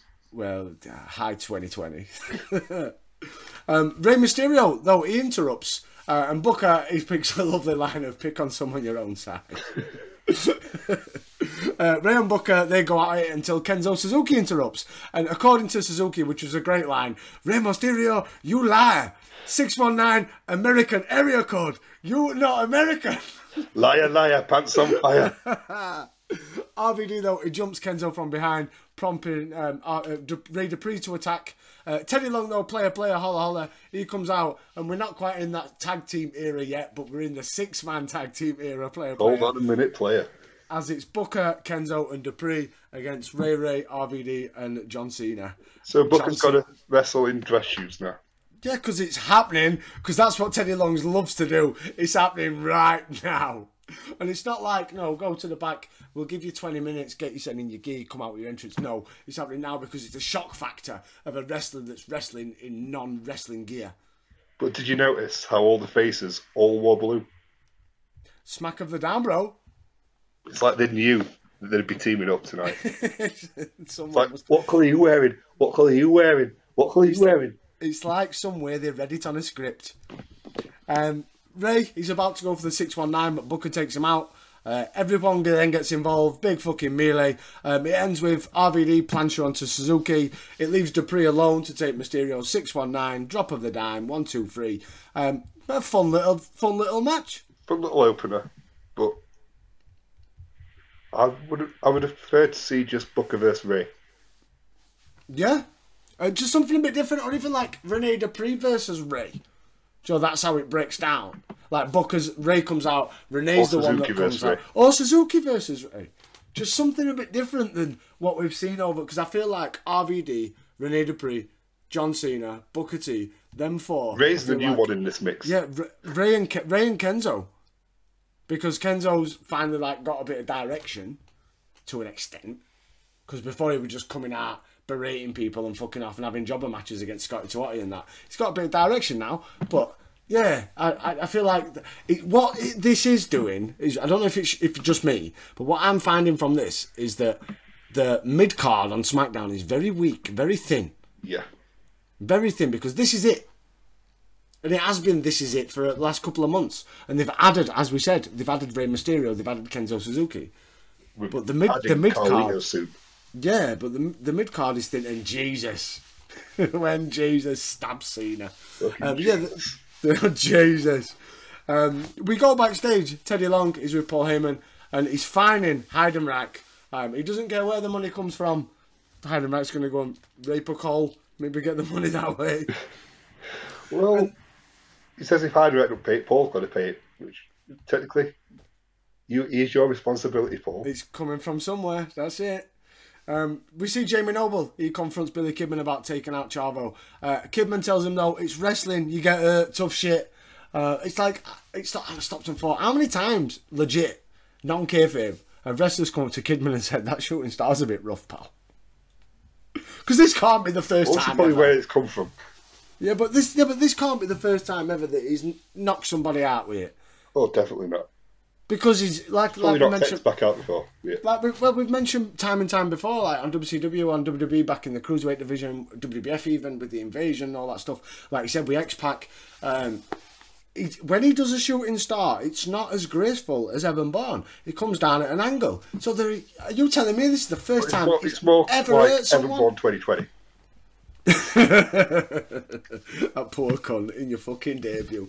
Poor bastard. Of all times. And no worse. In what would have been a mega spot, because Evans Bourne's shooting star is amazing to watch. But it were a perfect botch. Showing old Matthew at Botchamania sat home thinking, fucking hell, I don't even know work. And then we get another Carlito promo, but it was the same promo that we got last week, which I thought was quite bizarre. Yeah, it's a bit lazy. Yeah, very much so. It's like, oh, just in case you didn't see it, here's this new guy again. It's like, come on, put a bit of effort into it. Obviously, next week we get a new one and stuff, but just that's the week after that. Yeah, just put a bit of effort into it, man. There's plenty of different types of people in the Caribbean you can spit apples at. Exactly, not just one person. Up next, non-title, Billy Kidman, Paul London versus Nunzio and Johnny Stamboli. FBI getting a SmackDown payday. You gotta love it. They showed backstage Nunzio telling the Bull, if he does shooting star fest, what do you do? Play dead. The champs, they send Stamboli to the outside. Kidman goes up for the shooting star, but again he can't do it. It's in his mind now. It's a mind fuck. He can't do it. London's begging him to do it, but Kidman climbs down, tags out. Nunzio surprises London with a backslide for the victory. After the match, we see why the match was so short, because it's all about Kidman. He leaves to the back, leaves London in the ring, and here comes Heidenreich. Destroys London, whoops him, that mean-looking shoulder breaker, which I think the added effect that doing it on a very small guy like Paul London, you're a big beast like Brock Lesnar 2.0. Well, did you notice after he did the shoulder breaker, he started doing the Brock bounce? Because he's Brock Lesnar 0.5. Wait till time when he starts fucking tagging with Animal and they make Legion of Doom 0.1. That's coming, son. Or Animal. Speaking of coming, absolutely. Speaking of coming, Big Show promo. He's back in 3 weeks and he's coming to SmackDown. I thought he was on about Heidenreich staring straight at Cole. Hello. We go backstage with Teddy Long.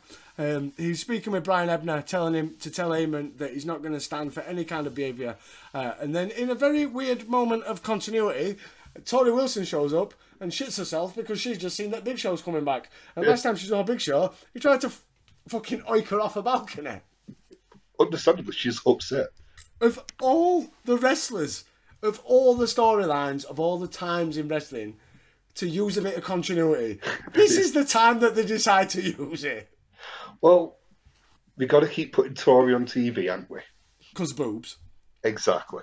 Because sex sells. Absolutely. I quite liked how Teddy Long finished the segment by he said to Tori, ain't no thing but a chicken wing on a string, because Big Show's undergone anger management. Yeah. Anger that management. Worked out great for Orton, didn't it? only time that's worked out well for anybody. It's Kane and Daniel Bryan. Team Elner. Absolutely. Hug it out. 100%. 100%. Dr. fucking Shelby or whatever they called him. Yep, Dr. Brilliant. Shelby. Best Sort of- anger management therapist. They were the sort of segments that you wanted to tune in to watch to see what happened next. And One of the worst years of wrestling. Absolutely. It's fucking genius. And Daniel Bryan helps, and Kane's just Kane. Kane's a fucking god. Yeah. Kane's brilliant. Up next, speaking of a god, a wrestling god. Did you like that segue? JBL and Orlando Jordan come out as JBL joins the announced team for our next match, Orlando Jordan versus Charlie Haas, accompanied by his future wife.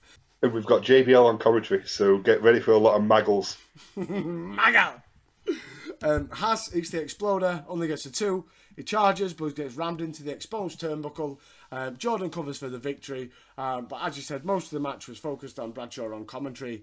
You can see why Bradshaw was used later on as commentary, because he's so comfortable. He's, with a mic and that. He's a funny guy.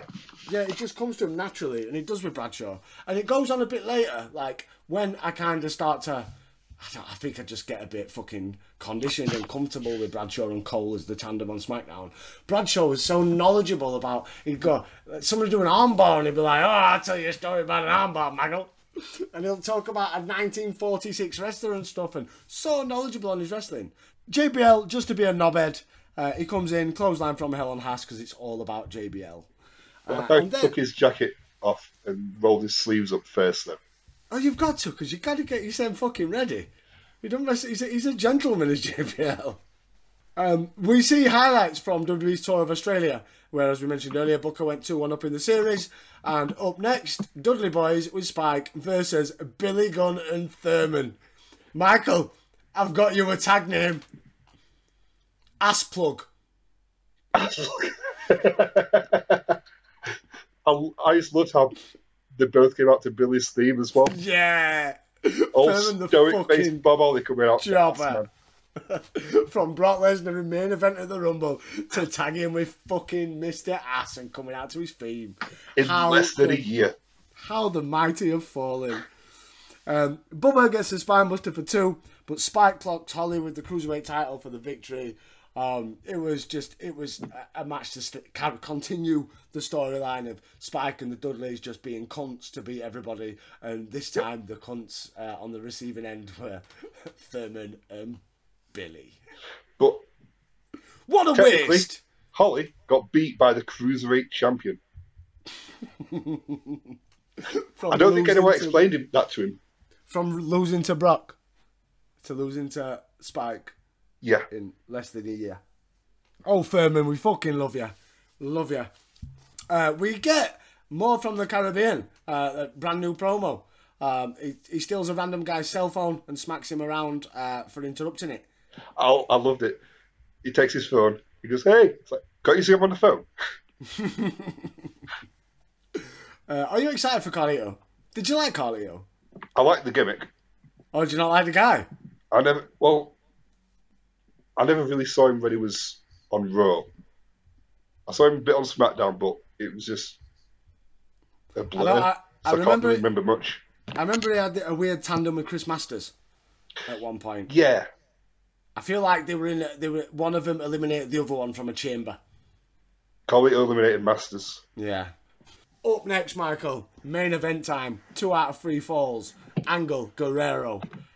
This one went under another one that fell under, just like the Rose Iron Man with Benoit and Triple H. But I can understand why that went under the radar. But this also, for me, went under the radar. I had no idea that, even though this month feels like it's Eddie versus fucking Kurt forever. Fight forever. Fight forever.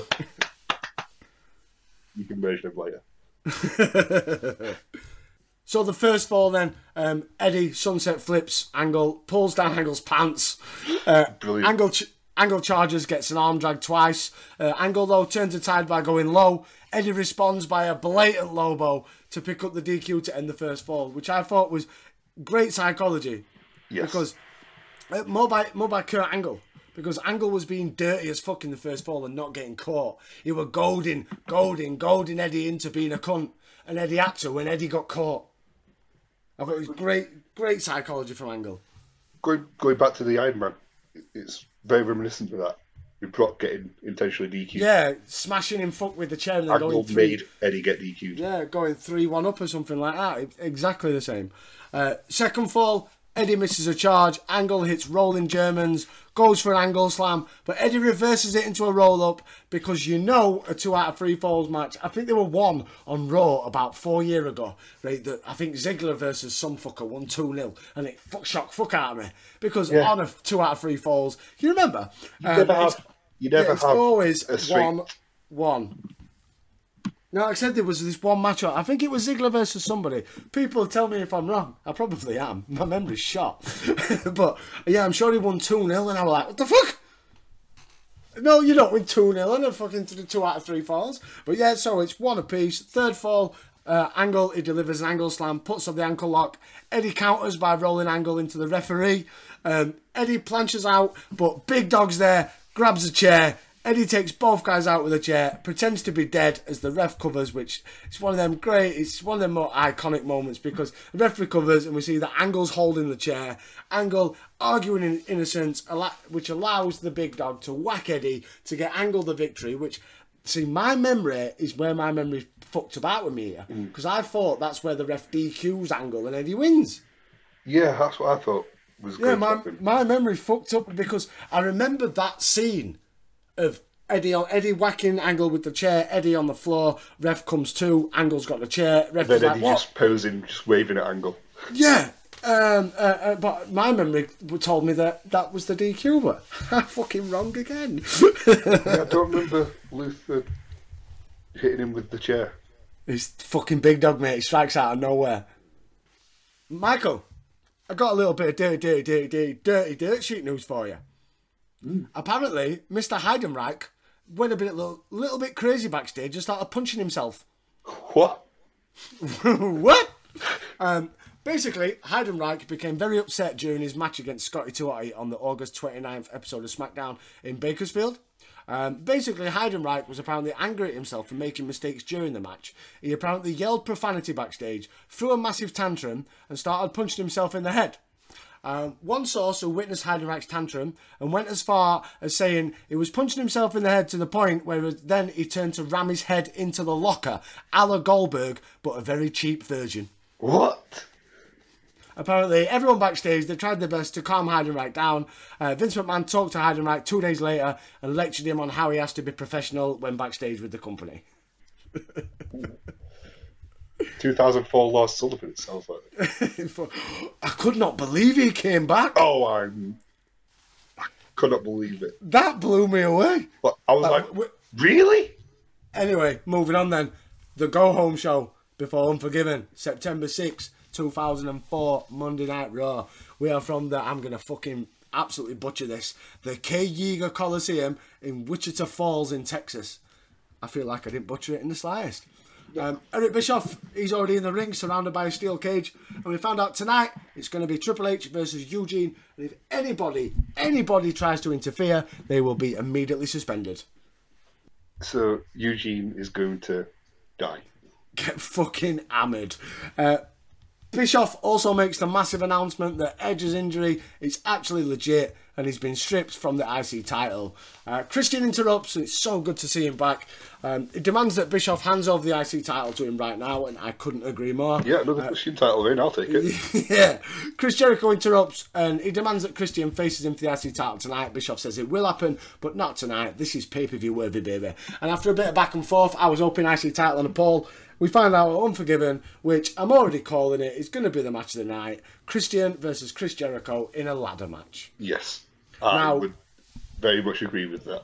At least it's not a no count out match. Fucking no count out match. Up next, 8-man tag, Evolution with the Bell Ends. Oh, what a fucking merger. Going up against Benoit, Regal, Rhino and Tadges. Quite a fun little match to open the show. Well, the first match to open the show anyway. Benoit finishes Conway with diving headbutt sharpshooter combo. Multi-man matches are the thing at the minute in WWE, it seems. Yes, a weaker starting with multi-mans. With fucking but everyone seems to six fucking man, 8 man. We'll have a 15 man next week. 20 man the week after. Evolution and Bellends and. Well, we had 20 man for the week when Randy won that Battle Royal. Yeah, that opened. Oh, they love Battle Royals. That's just I think that's just been a WWE shtick for years and years. Can we think of a storyline to get a number 1 contender? No, but we can do a Battle Royal. That's it. No, I'm a big fan of Battle Royals, but sometimes you can get a bit another, like the Divas on Raw just gone. Diva Battle Royal, fucking Lana giving a title shot. Have you heard though? Eva Marie's coming back, so we're gonna have Eva Marie as your champion on fucking Raw, and Lana's gonna champion SmackDown or vice versa. Vice versa. A new era for the women's. Yeah, but Eva Marie can't come back unless she's all blue everything. Because all red everything on SmackDown just don't work. Yeah. But that could be the gimmick. Well, I hope she got purple hair now. I don't know. She's fit. All purple everything. It won't last long. No matter how hot you are, it won't last long. 100%. I'd like Kelly to come back though. She was hot stuff. Anyway, we're fucking digressing far too much into modern day wrestling. I'm giving away my gimmick. I watch modern day wrestling. Don't break the gimmick, brother. That's it. Todd Grisham, he interviews Randy Orton, who stumbles through a really bad interview. Apparently he's going to make RKO the most 3 dominant letters on Raw. I'm sure that's his gimmick that he's still using now. Yeah. It's taking him how long to make these letters dominant? They should be dominant by now. It took him that fucking long. And we are still backstage, and we see Trish. She's making fun of Lita and her kid. She chases Lita off, but then runs into Nydia, who Nydia slaps Trish and throws a drink on her, and that leads to our next match: Trish versus Nydia. Trish gets the win with a chick kick. At least the Divas have got doing something. Yeah. Obviously, everything's got to revolve around Lita and the kid. Yeah. Because you had Victoria last week shouting at Bish, saying it can't happen before Triple H pushes him out. Maybe the week before, pushes her out of the way. Now you've got Nydia kind of defending Lita's honour again. Why is everything all about Lita with the women? There's that many women that are that talented. They could have their own storylines. Because it's fucking 2004. Because it's 2004. We're allowed 2 women to have a storyline at a time. And if they're having a fight, they're having a tag match. Even though these 2 can't fight, they're having a storyline. None of them can fight. Some of them can, right? Let's be right. Jazz. All jokes aside, Jazz is a beast. Gail Kim's a beast. Trish can go. Lita, if you ignore the botches and the sloppy moonsault, can go. She knows what she's doing. The rest, well, Molly Holly, she can go. Ivory doesn't do none of that anymore. She's now commentating and all that stuff and trying to get you to smack down your vote. But the rest, they can't fight. They can't go. So there's not much you can do with these. You've got to have, like Nydia. I don't think we've seen enough of Nydia yet to judge, but what we've seen is not great. Well, she almost had a wardrobe malfunction. That could be a finisher.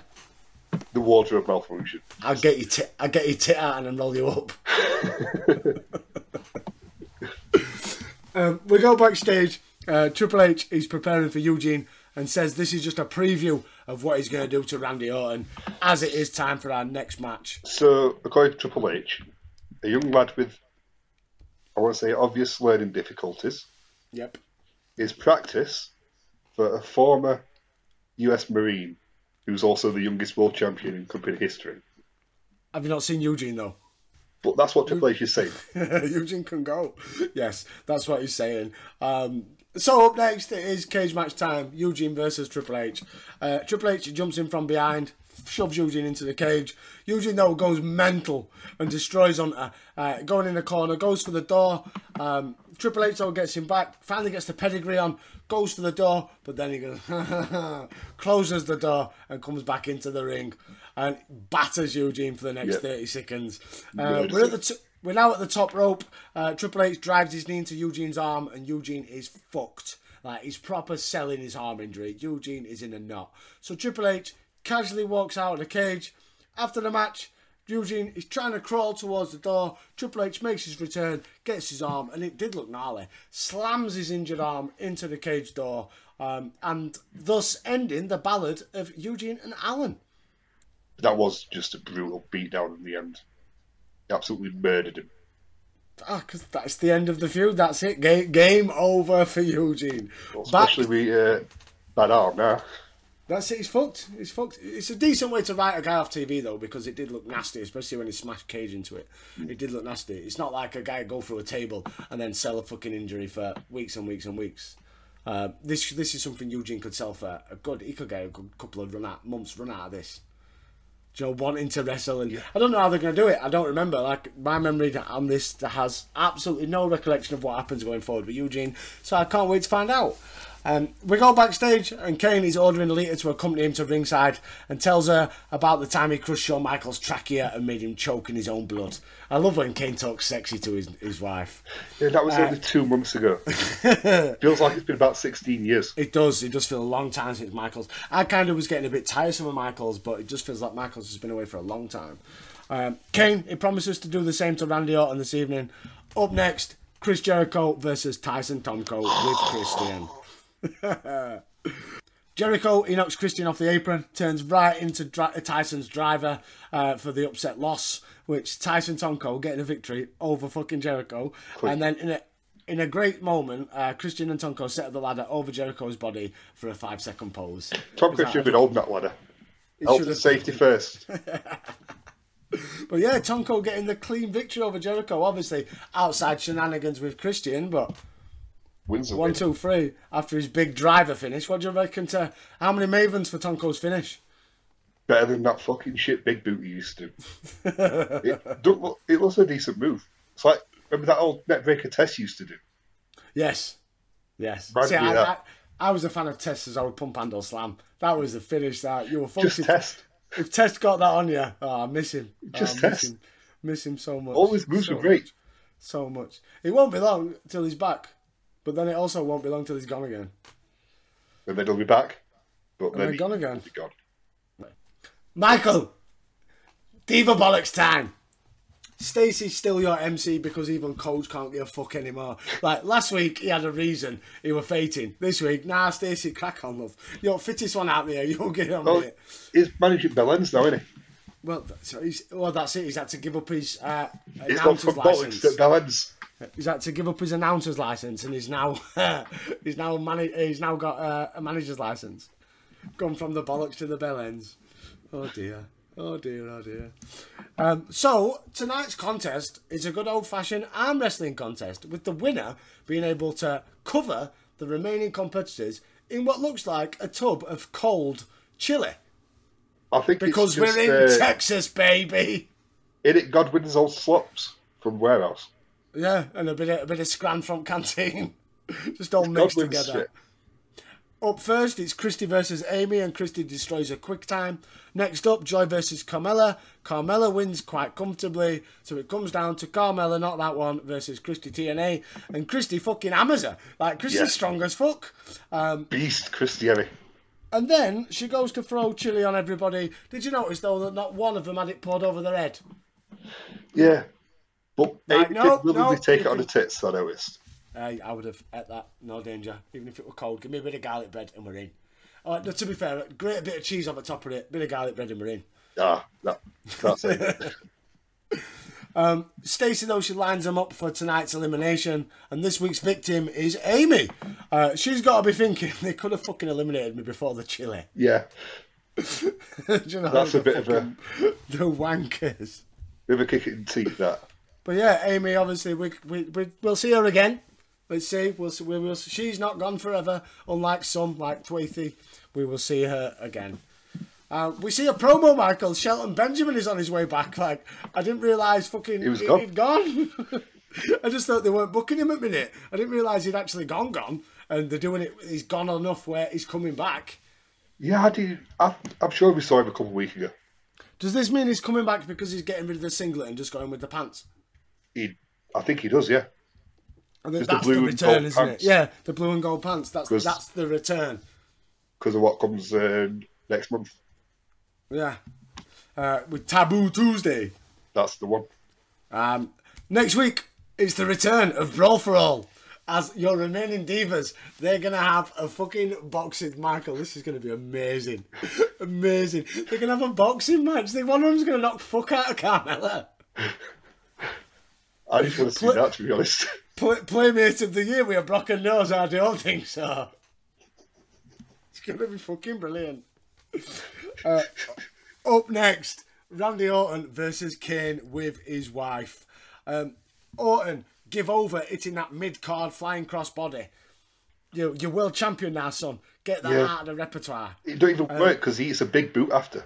Yeah, Kane just shrugs it off, grabs a chair. Lita, though, she won't let him use it. Orton gets up and delivers a low blow for disqualification, but it's a reverse, dusty finish reverse, as actually Bischoff and Triple H both come out. It's like Triple H's idea to begin with. Bischoff cuts him off, and he's like, I know what you're going to say, and I like the idea. This match continues in a cage. So 2 cage matches to be fair, on Monday Night Raw.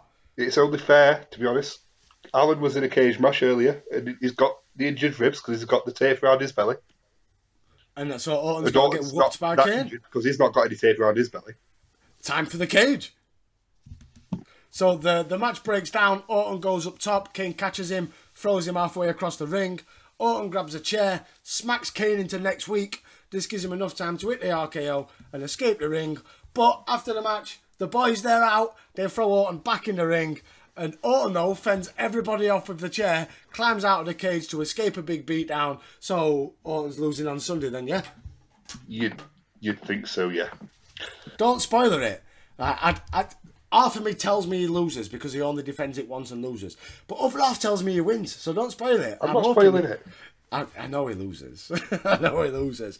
But that was Monday Night Raw then, Michael. How many Mavens? How many Mavens for the go home? I love the escape out of Cage at the end. Everyone coming through, but he's just that quicker, that much quicker.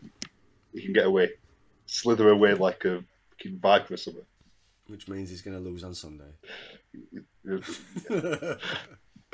So overall, then, how many Mavens for the go home show, and how many Mavens in total for Monday Night Raw? So I'll give that one a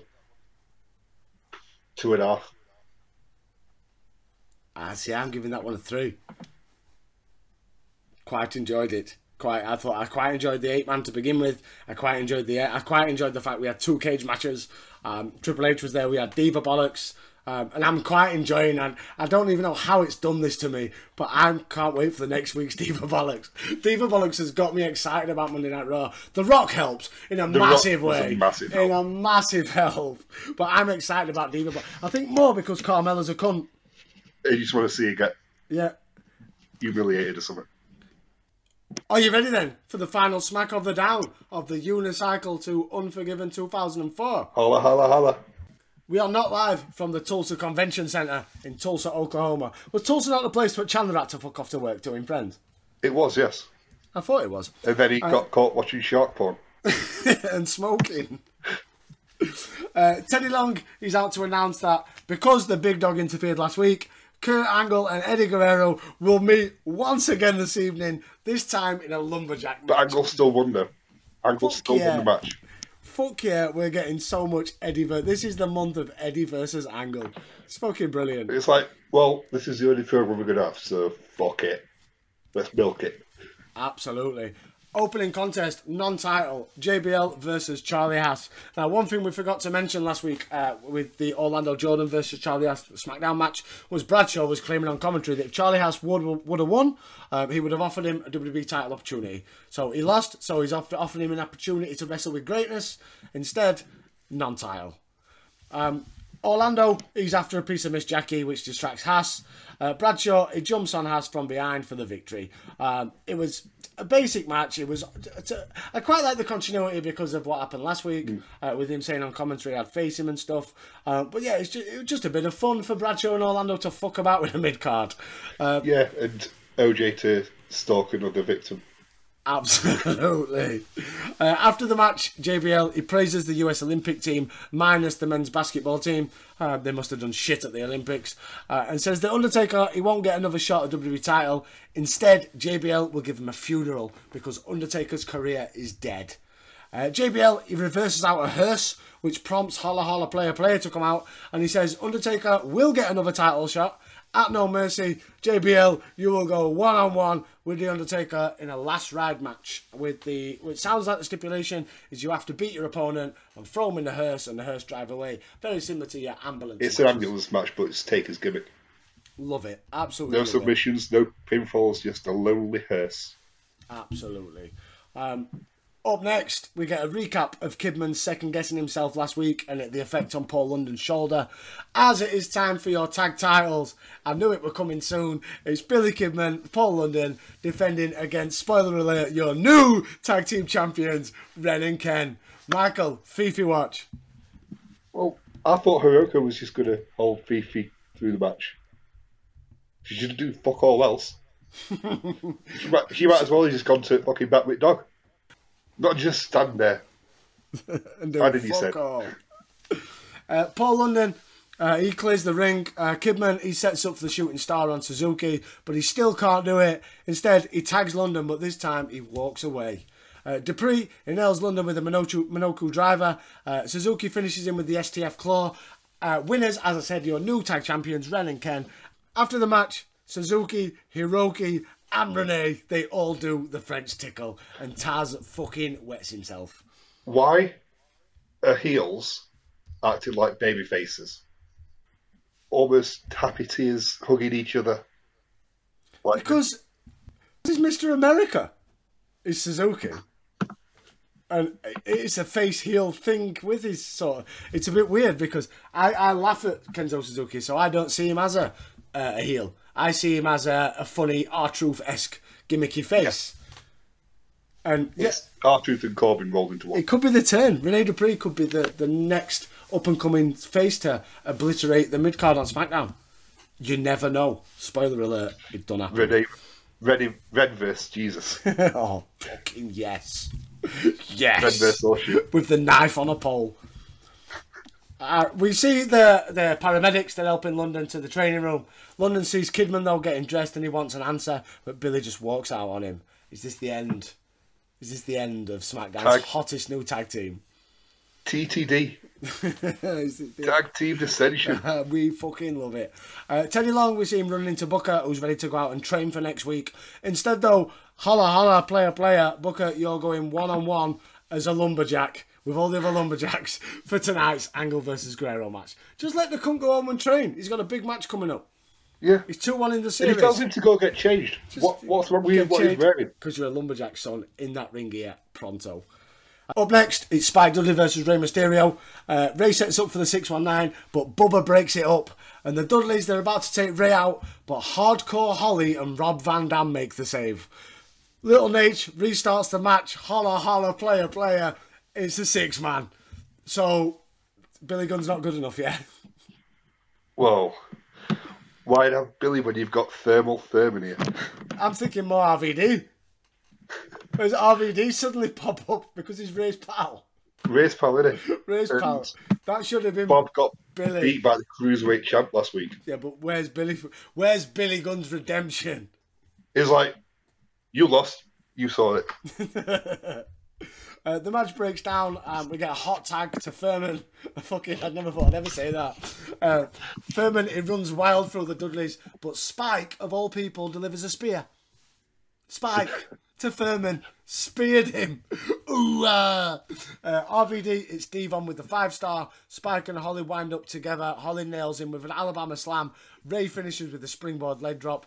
Great match. It got a lot of fun, but Holly could have got the win with the Alabama. We could have gone 619 into the Alabama. I was more surprised how hot that tag was that he'd got. Oh, it was hot. Thermal Thurman. Thermal Thurman. It was hot. That's his new gimmick. That needs to be his new gimmick. What, come out with a water bottle? No, the thermos. Oh, yeah, and it needs to be on heat. Fuck's sake. We see Josh Matthews. He asks Kurt Angle if he'll use the same controversial tactics that he did last week. Angle tells Matthews to check the record book because a win's a fucking win. And then we see... beat Eddie 2-1. That's it. And then we see John Cena and he's on about getting all seriousness for the US title. And, Michael, we find out that the deadline to join Tough Enough has been extended due to overwhelming demand. Now, forgive me if I'm wrong. Usually, the extended deadline due to, like, poor ticket sales. Yeah. Or, like, lack of anybody giving a fuck. Yeah. So, Not too many people want to be a part of it. Too many people want to be a part of it. So, if you also want to be part of it, along with too many people, the deadline has been extended. We then see another promo for Carlito, Caribbean Cool, as he lets us know that he loves the beach, but he hates kids. So, is he a babyface or is he a bastard? I think he's a bastard, because being a bastard, that's really cool. It's pretty cool. And then we see Paul Heyman. He tells Long that he's sick of paying fines for Heidenreich, so he gives Heidenreich the night off. Long says since Heyman's man has the night off, Heyman will have to face an announcer. Long assures him, though, that it's not Taz, so Heyman thinks it's Michael Cole. Then Michael Cole goes wild, shoots on Heyman. Come on then, motherfucker, bring it! I'll fucking smash your face in. They want to kill each other. It's fucking brilliant. But no, it's not Michael Cole. It's SmackDown's number one announcer. And do you know what the thing is? Out of all the announcers, I was thinking it was going to be Josh Matthews. Yeah. I thought the exact same thing. I did not think of Funaki whatsoever. Co-star of Tough Enough 1. Yeah, I honestly thought it was going to be Matthews who would come out and kick the fuck out of Heyman. And it'd be the breakout for Matthews' WWE career as a wrestler. But nope, it's Funaki. But wait, he batters Heyman for a second before Heidenreich, Heidi-ho Heidenreich. He comes out, batters Funaki, Heyman covers, counts the pin himself, because fucking why not? And then Heyman, he bitch slaps Michael Cole, which was brilliant. Cole goes for Heyman, but Heidenreich gets out the ring, and Michael Cole fucking shits a brick, and he runs off Shield style for the crowd. Michael Cole, he cautiously returns to the announce booth. He's like, is he gone? But is it fucked off? Yeah, he's gone. Is it still here? As it is time for our main event, it is Lumberjill match. Kurt Angle versus Eddie Guerrero. The Lumberjills are everyone that you've seen tonight, plus a few more jobbers. The big dog, he immediately inserts himself into the match by grabbing Eddie's ankle. Ooh-ah. Eddie gets a dropkick off a press. Angle rolls out the ring. The Dudleys, though, they keep Angle safe and then roll him back into the ring. Triple verticals. Eddie goes up, but Angle's distracted the ref long enough for the big dog to crotch Eddie and hit the fucking big dog. Angle suplexes. 2 count, very close. Angle slam, 2 count, very close. Eddie reverses a roll-up. 1, 2, no, fucking as close as you could possibly get. Eddie goes for the ankle lock on Angle. But Luther, he's had enough. This triggers a huge brawl. All the Lumberjacks get involved. Everyone starts smashing fuck out of each other. Well, it's the Big Show. As Big Show makes his return, and what's that haircut? Oh my God, what's that haircut? It looks like Husky Harris. Is he the Barrio Mushroom? Yeah. But yeah, Big Show, you could have got an haircut, mate, before you return. Like, he's like, he must have had it cut, right, a couple of times in the months that he's been off TV. So, honestly, just thought, fuck it, I'm just going to let the cunt grow out.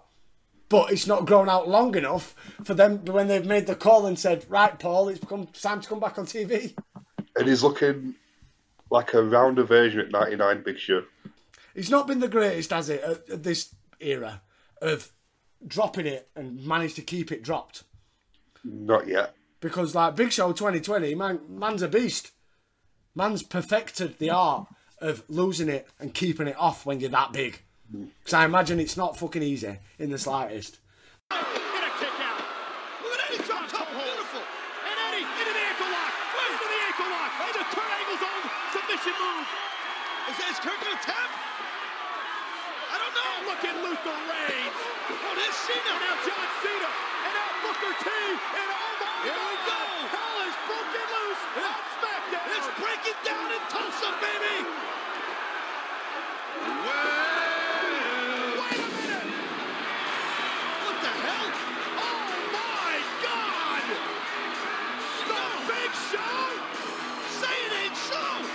Scheduled to be here for 2 weeks. Oh my God! Big Show is on the scene. The 500-pounder is cleaning house. What is Big Show? Oh, what is he doing here? Oh, what a right hand! Bodies are just flying everywhere. Can you believe it? I can see him larger than life itself. Look out, Hardcore. What goes up, Cole? Choke slam. Let's come down. Devon Dudley. SmackDown superstars are falling hard. With one arm. Tossed over the top rope. The boss. Okay, that's right, Spike. The boss made his match, I think. Spike. Oh, my God. Watch out. Thanks for coming. Oh, my God. The Big Show. Cena slamming. John Cena must have been 10 feet in the air. Right. Man, Mysterio got smashed. Can you believe Big Show is a one-man wrecking machine? Now Haas. A choke slam by the Big Show to Haas. Look at Van Dam now. What a right hand. The Big Show. Big Show has cleared out all 20 lumberjacks. I never saw nothing like this. I've never seen anything like this before. This man is on a rage and he's in a ring. But yeah, Big Show's back. Are you excited? I thought I was back in the day. But he was very slow. Well, he batters everyone. Heels, faces, Big Dog Angle. They all get some as SmackDown goes off the air. So, Michael, that was Smack of the Down. How many Mavens for this episode and how many Mavens overall? And finally, who won? So, I do give this one 2.5 as well. I agree. But Raw wins. I agree. I couldn't agree more. Raw wins the build. Don't get me wrong. As always, the pay-per-view that's building up always seems to win. But I did quite enjoy Eddie Guerrero versus Angle 55 times over the last month. Yes. Did, and I will forever and a day enjoy that.